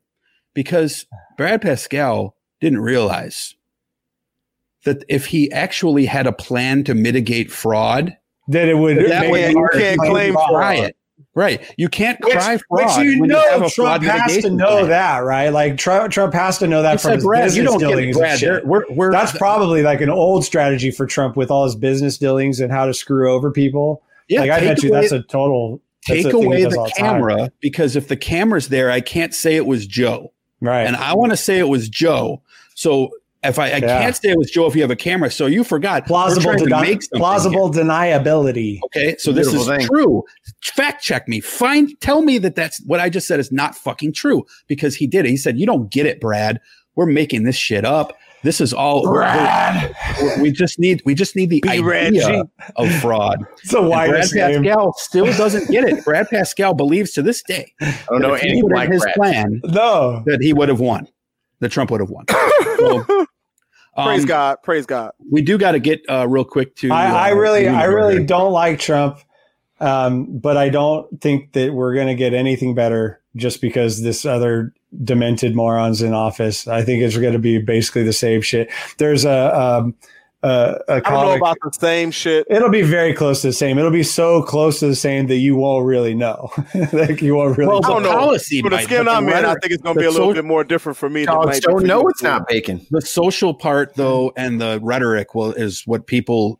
Yeah, the rhetoric is mainly it. That's what drove 80 million. Joe Biden only threatens to beat people up when he doesn't know he's being taped. Trump does it when he knows he's being taped. He wants to do push-ups. The media said what? Ha ha ha ha ha. All right, we're gonna skip Justin Fields, but see, white privilege. Hey, can I clarify something? I'll let you do it, but Steve wants to clarify something real quick, and I want to wrap up. Earlier what we were talking about on the last topic, but go ahead, Steve. Early in the show, you guys had mentioned the vaccines, and we got off on a tangent, probably because of something stupid I said. Of course, but I tweeted a while back, and I still feel this way. I'm like, we should let the cops and politicians have all the food first. And so if they and my joke was that if it turned out to not be safe, then all we'd have is less cops and politicians. So it's it's win-win. As long as no good cops pass. And so instead of defund the police, it's vaccinate them. Yeah. Okay. But in truth, I've read the science behind the two dominant vaccines, the Pfizer and the Moderna one, as far as they're going after the spikes on the outside of the vaccine, and then it's setting an immune response based on the spikes, which means that even as the vaccine mutates, as long as those spikes are intact, which is a common thing among coronaviruses, because that's where it gets its name. Mm-hmm. So even if it mutates, you should still be immune to the mutation, to the new one. And in reading all that stuff, I think that those vaccines are, I think probably are going to prove to be worthwhile for to end this whole thing, so that we could get back to having a real life. Because I want to go to the house music picnic this year. I really want to go to a concert. I like loud music, man.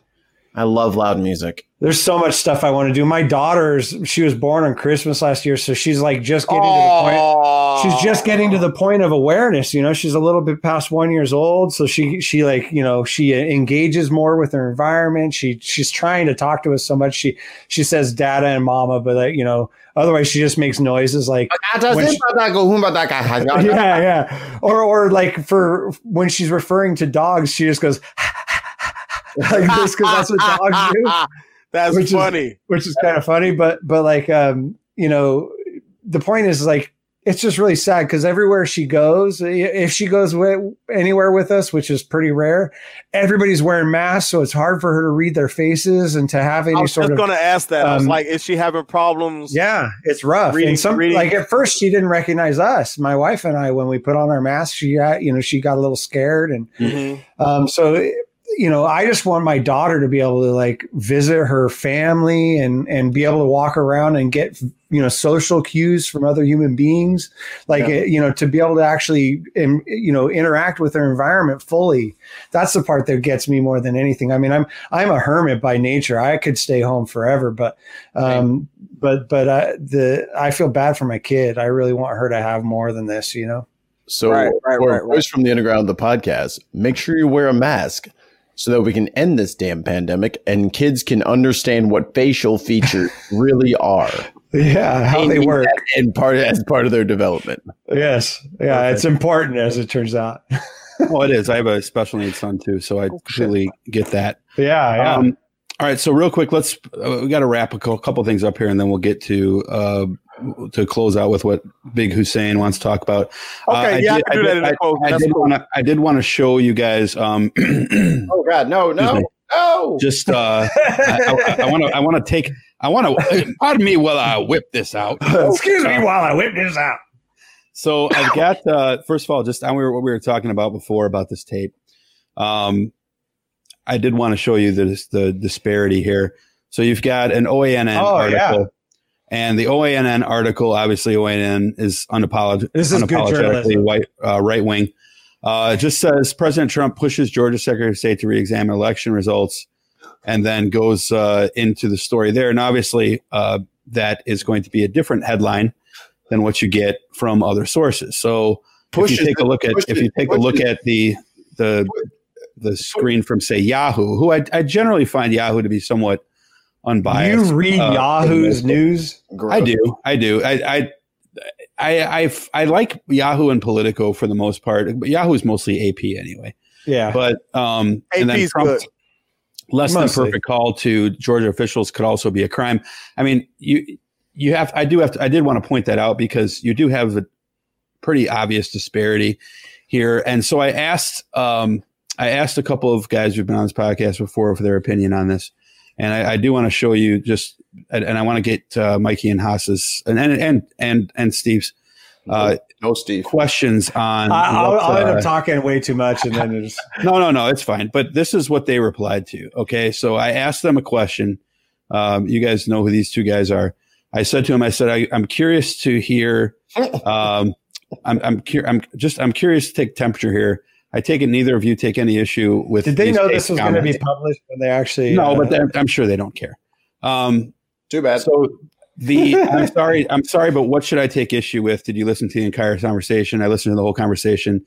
It was a faculty disciplinary hearing. I don't really understand the problem with the call. Maybe you can enlighten me. Press is suggesting Trump was unethical in wanting the election officials to respond to record requests. Why are they saying this is unethical? They implied Trump was demanding that Ratcliffe find votes for him that doesn't exist. That's a strained interpretation. See? I get that because of the clips are shared, but when you listen to the entire conversation, it's clear that's not the case. So this is what I wanted to. This is why I wanted. So these are one of those guys is a right wing guy. At least they're both right wing guys. Oh, okay, both right wing guys. So question is this: I did not listen to the whole tape. I listened and I know Haas did. So rebuttal what Jeff and Bobby Lopez just gave us. Okay, so number one, listening to the whole tape.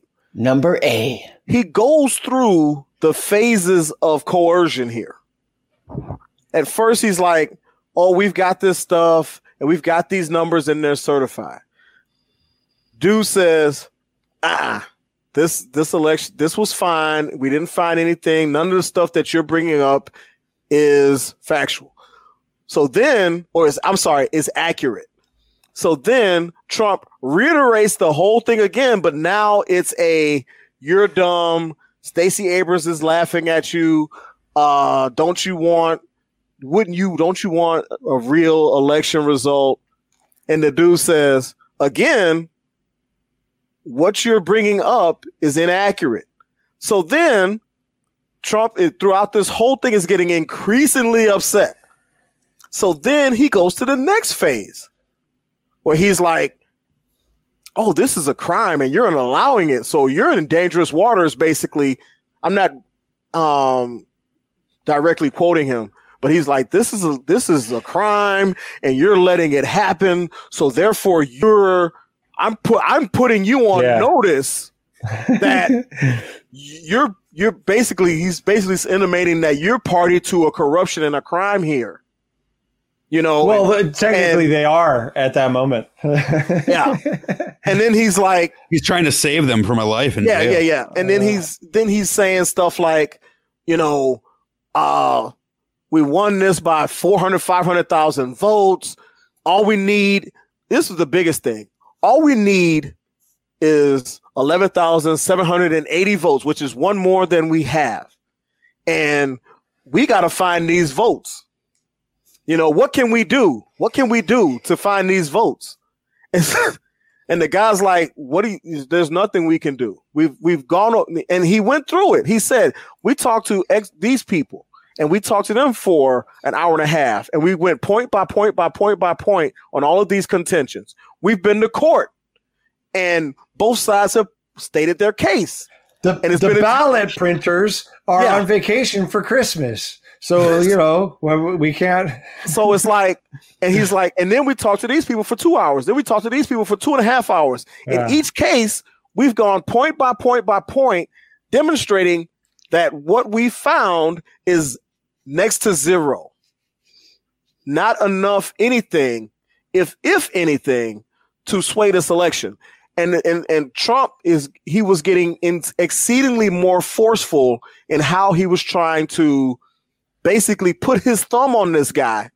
And the tone of this sounded straight out of something like The Godfather. Let me think. Oh no, he's not clever enough to come up with any dialogue. I mean, like it was more ham-handed than that. Yeah, you know what I'm saying. Yeah, but at the end, he's almost like it would be hard. It would be very unfortunate for you to be a party to a crime. You know what I mean?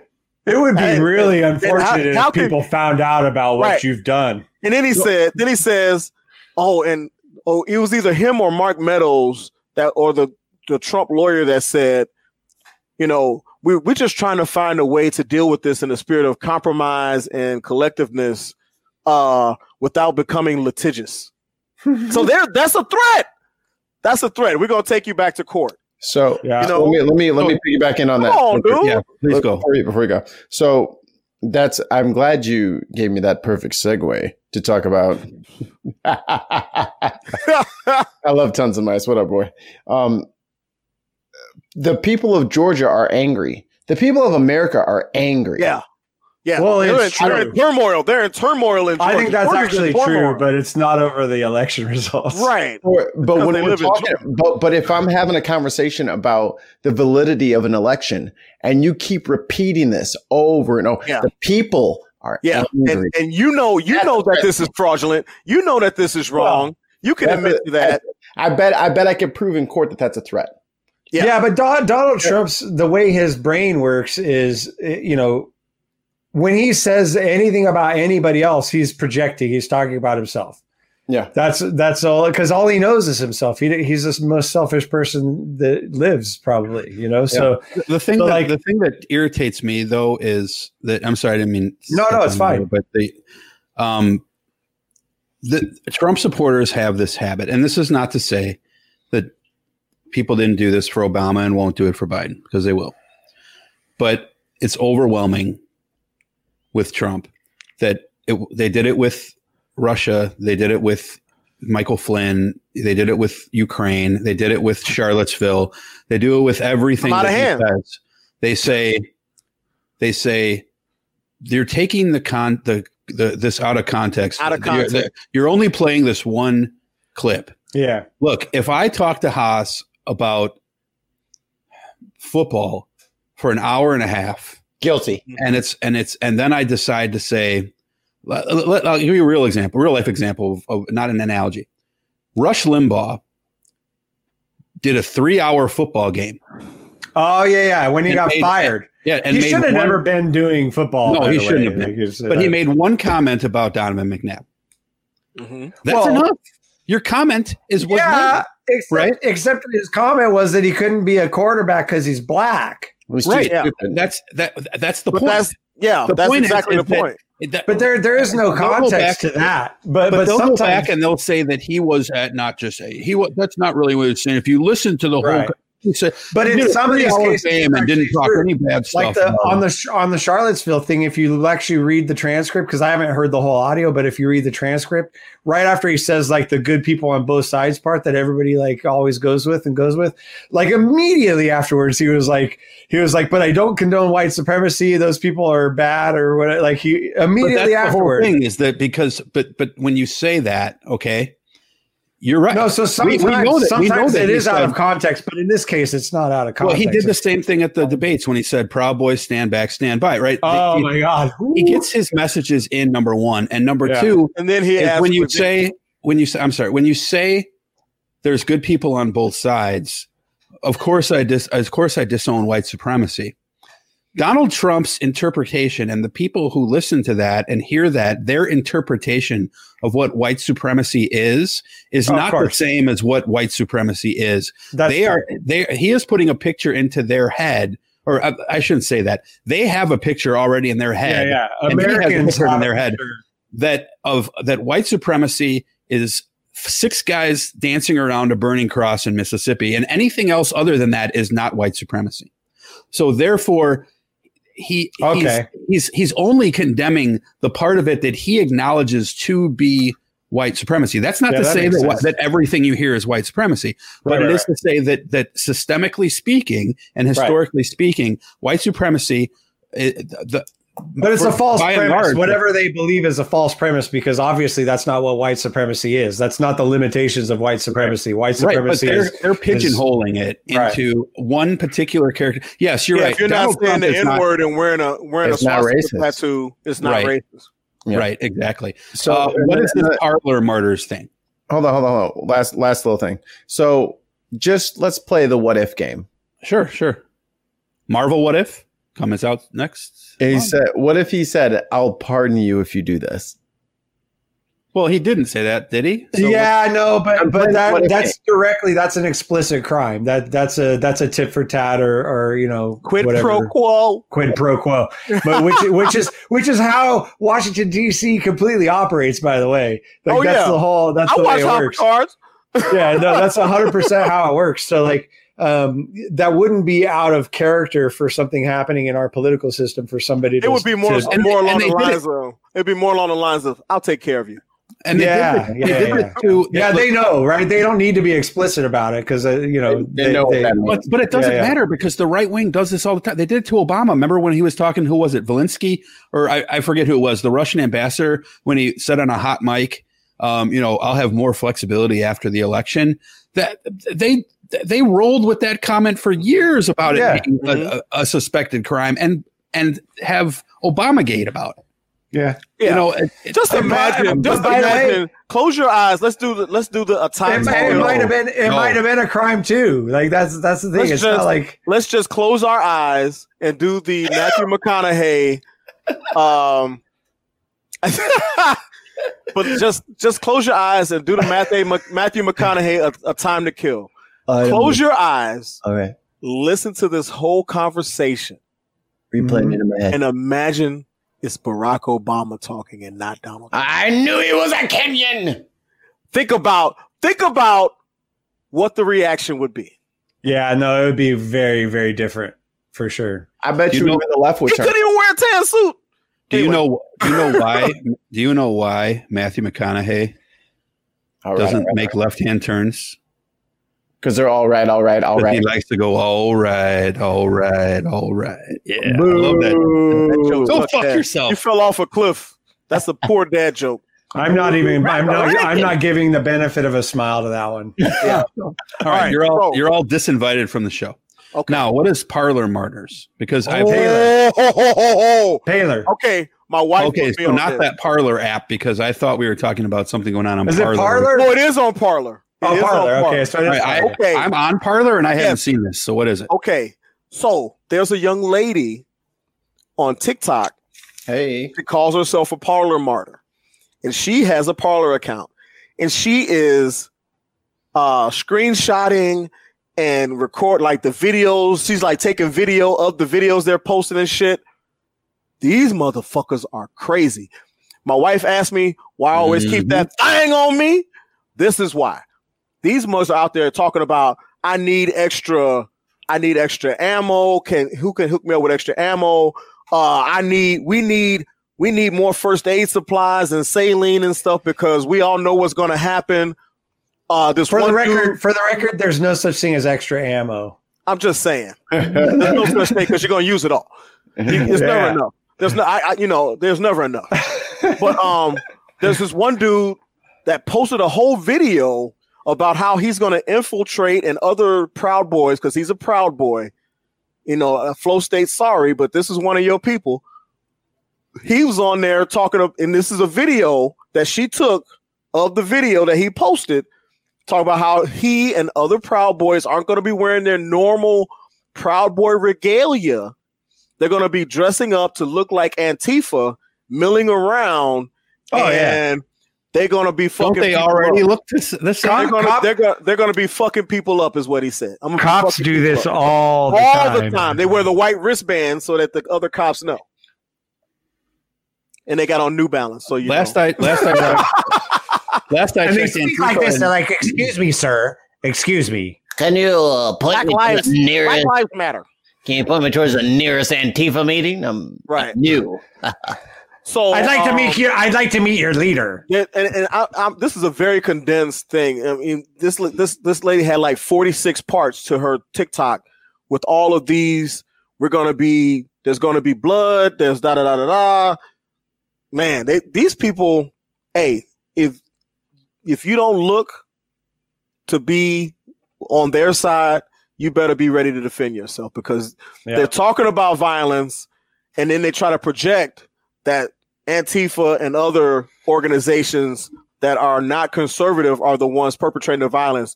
But they're asking for medical supplies because they are anticipating gleefully engaging in acts of violence. Well, the thing is, they need to do a little more research on the left, on the actual left, the Antifa types people. They're not liberals. Liberals are kind of anti-gun. Right. But the left is not that anti-gun. I'm not sure that the Proud Boys would necessarily do a good job going after actual leftists. Hey, let them find out for themselves. Yeah. Hey, they say, FAFO. Yep, that's right. Walk around and find out. That's right. I legit think that too. I mean, and it's happened a couple times already. There's been a couple of those right-wing guys got capped at events already, and they're always out there with bear spray or whatever stupid shit. Yeah, you get a bullet. Oops, you catch a lead miscalculated. Get that COVID LED AD. Yeah, it was a bad bet you made that day, buddy. I tell you. All right, games. All right. So real quick, we had a listener question. Let's just address it real quick. I had heard about this a few days ago, but I didn't actually go ahead and read it.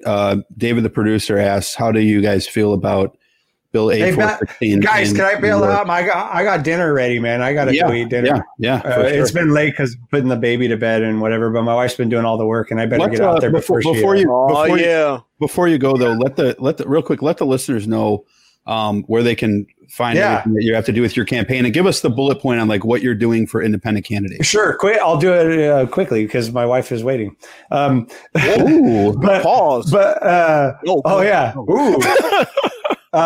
No, so I came up with, I had a realization a long time ago that I thought that this system couldn't be fixed through the two parties. And then over the course of time, I feel like it's just kind of been proven. Like the point has been proven. We keep waiting for these changes that are supposed to come. And it doesn't matter who you elect. It doesn't matter which side you elect. You could elect the outsiders like Donald Trump, or you could elect your first black president, or you could elect your first woman, or you could, whatever it is.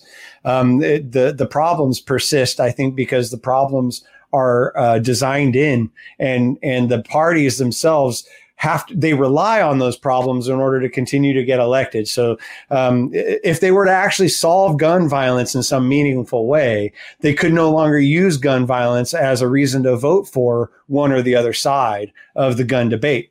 And so I think it pretty much comes down to that. Like that's more or less how it all works. So, I decided that and I also have a little bit of a problem with people voting and putting the I voted sticker on and acting like they really did something when all they did was check a letter, like their D's or their R's, and they act like they actually achieved something or whatever. When, in reality, they haven't even looked into any of those candidates. They don't know anything about them. And so I feel like being an independent is a way to force engagement from the electorate. So they always have to engage to know what you stand for and why. They have to engage. So you're actually forcing them in a way to be smarter, and to use their vote more wisely. And I think that that's important. But I also think that we actually have to legitimately defeat both of those parties if we're going to actually have any chance of making our society what we believe it could be. If you truly want to make it great, which, I don't use the again thing, but if you really want to make it great, we really could. I really do believe in I'm a patriot. I believe in our country. I believe that we can do the right things. It's just that we don't have the control anymore, and not enough people understand where the control actually is and where the power actually is. And I think we need to take that. We need to actually defeat both those parties and do it, 10 times, 12 times, 15 times, get a handful or a dozen or more independents in the House to where we can actually control the result of votes and things like that. And I think that at that point, one of those two parties will either have to decide to change how they behave or go extinct. And as far as I'm concerned, either one's fine. But we can't continue going this way because this isn't working. We're not getting anywhere. And it's I believe because it's designed not to go anywhere. So that's the short of it. It's a long explanation, but that's why I'm doing it. And I have a core belief that when you come up with an answer in any society, if you're a member of a society and you believe that you came up with an answer to something that has been ailing this society, I believe it's your responsibility to try and implement whatever it is that you've discovered to try and fix what it is that you think is wrong. I think that's your job. It's a thankless one. You're not going to get money for it or whatever. I mean, I will if I get elected, but I'm giving away basically more than half of my salary, even if I get elected. So, it's going to be a pay cut regardless. It's just a matter of we need to understand where the problems actually lie, and we need to be able to actually go after those problems directly.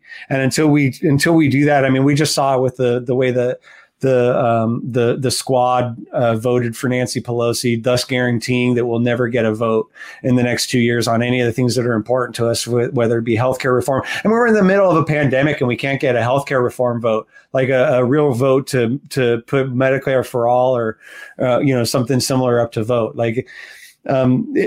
It's a real problem. And so I'm giving it my best shot. And when after the 2022 election, I'm actually probably going to be working with an organization called the Good Party. And they're right on my page, which they contacted me, but they understand some stuff and they've got some horsepower behind them. So I'm kind of thinking that this could be a good thing. But regardless of how I get there, I'm going to win. And when I win, I'm going to try and roll out the carpet and help as many other independents as I can, regardless of their ideology, but help right-wing, left-wing independents, as long as they don't take corporate money and they're not like an outright racist or anything like that, where, it's kind of becomes hard to support them.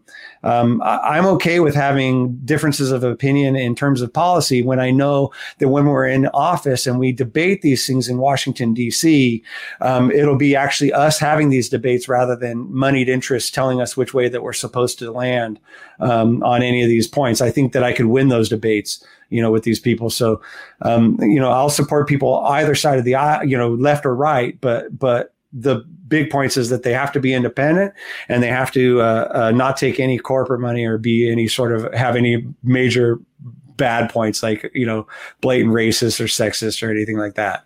So, and I think we can do it, and on a lot less money too than what the parties usually spend. So you're down with our number one thing: get money out of politics, corporate. Oh, money. Absolutely. I mean, all money. I would really like it to be publicly funded. The best I've seen for that was up in Seattle. They had a thing, I think they called them democracy dollars, but like every voter, when you voted, you registered to vote, you got like $100 in vouchers that you could use toward, any causes or candidates or anything like that. I think that that's a good way to do it. But ultimately, the fact that anybody has to ask for money, in most cases, I think that's the root of your corruption. I think the democracy dollars could work because everybody gets an equal amount as long as you banned other types of money coming in. Right. I think that could work too. But ultimately, money talks and votes don't anymore. And it's been that way for quite a while. And I think a lot of people are just now catching on. So this is the time when I think that this independent thing, this stupid idea I had, I think that this is the time when it could actually work and we could actually maybe make some changes in the world for better and, make my life better, make my daughter's life better, make your children's lives better. And hopefully, we can leave the planet better than what we found it. That's my hope. I'm in for that 100%. Just real quick, is the girl who won, the Asian lady, I forget her name, is it Lee?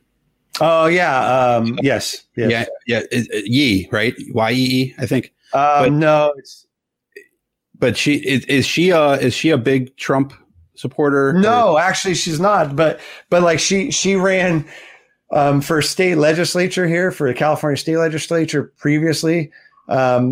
She ran as Young Kim is her name, by the way. Young Kim, okay. You racist. You threw me off. You give me all this. But when she ran for state legislature, she one of her primary, really the main thing she ran on was stopping gender neutral bathrooms from being a thing. Like she's very anti. Those aren't a thing. Anti-gay, anti-LGBTQ person, and I think that's kind of like she's a very big social conservative, which Trump really isn't, and she distanced herself quite a bit from a lot of his stuff. But she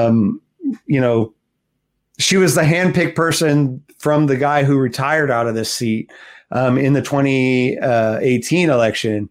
And she barely lost because she didn't do any vote harvesting, like picking up votes from people's houses.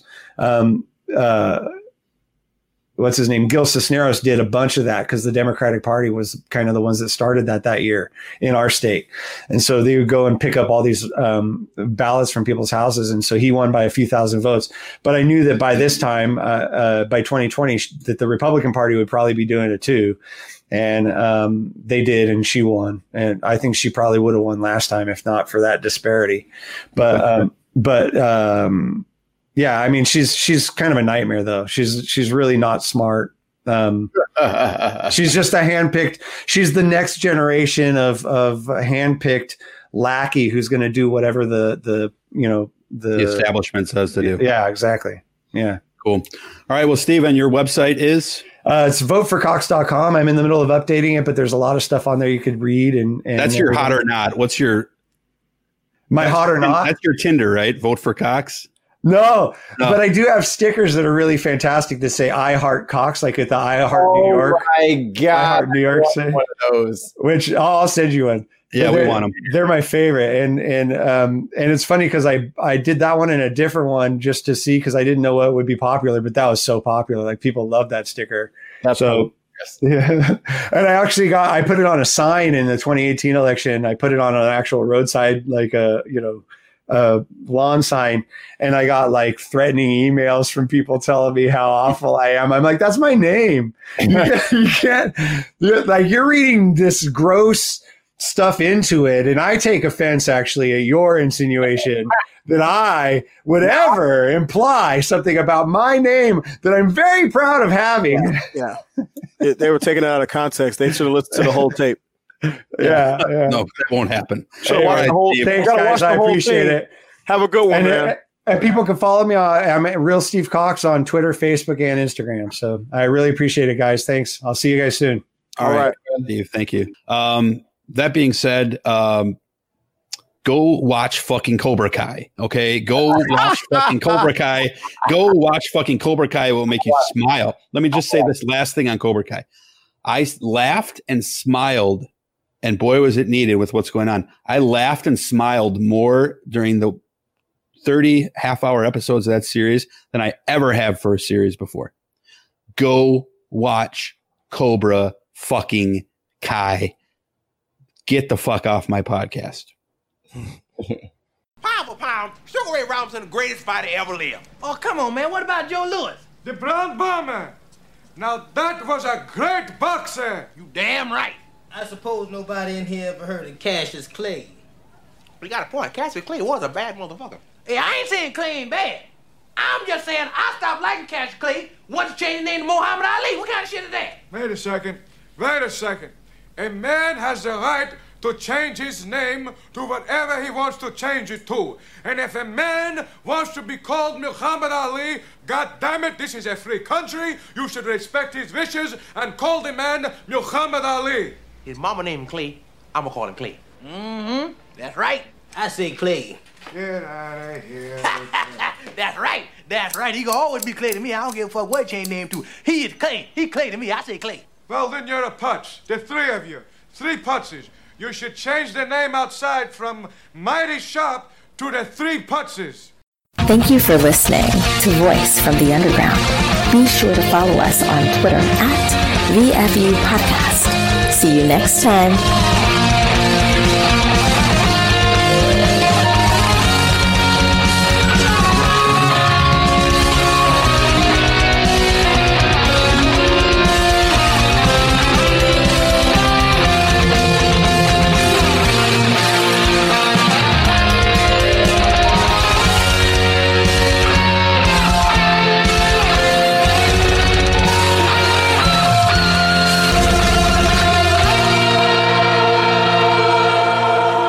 Voice from the Underground. You've heard others, but nothing could prepare you for the shameful stupidity that is the Jock and Nerd Podcast. Hear Imran. So if you offend everyone at once, it's a wash. I've covered everybody. Anthony. Sorry, I was texting. Say that again. And Rug Boy. Yeah, whenever there's a snowstorm, my Slack hole tightens up. As they talk over one another. Just exactly the same as Terminator.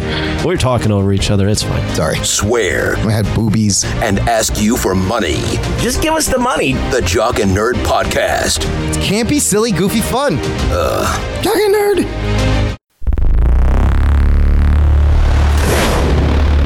It is written, the meek shall inherit the earth, but not on my watch. I am King Asilas. I wasn't born to be a king, but America needed something democracy could no longer give her. And so, like a chess master, I made my moves with anticipation and bravado. This is not just my story, nor simply about my rise to power. This is a story about our world and the monsters that control governments. What happens when the monsters cannot control me? The Rise of King Asilas. Listen on iTunes, Google Play, Stitcher. Visit theriseofkingasilas.com.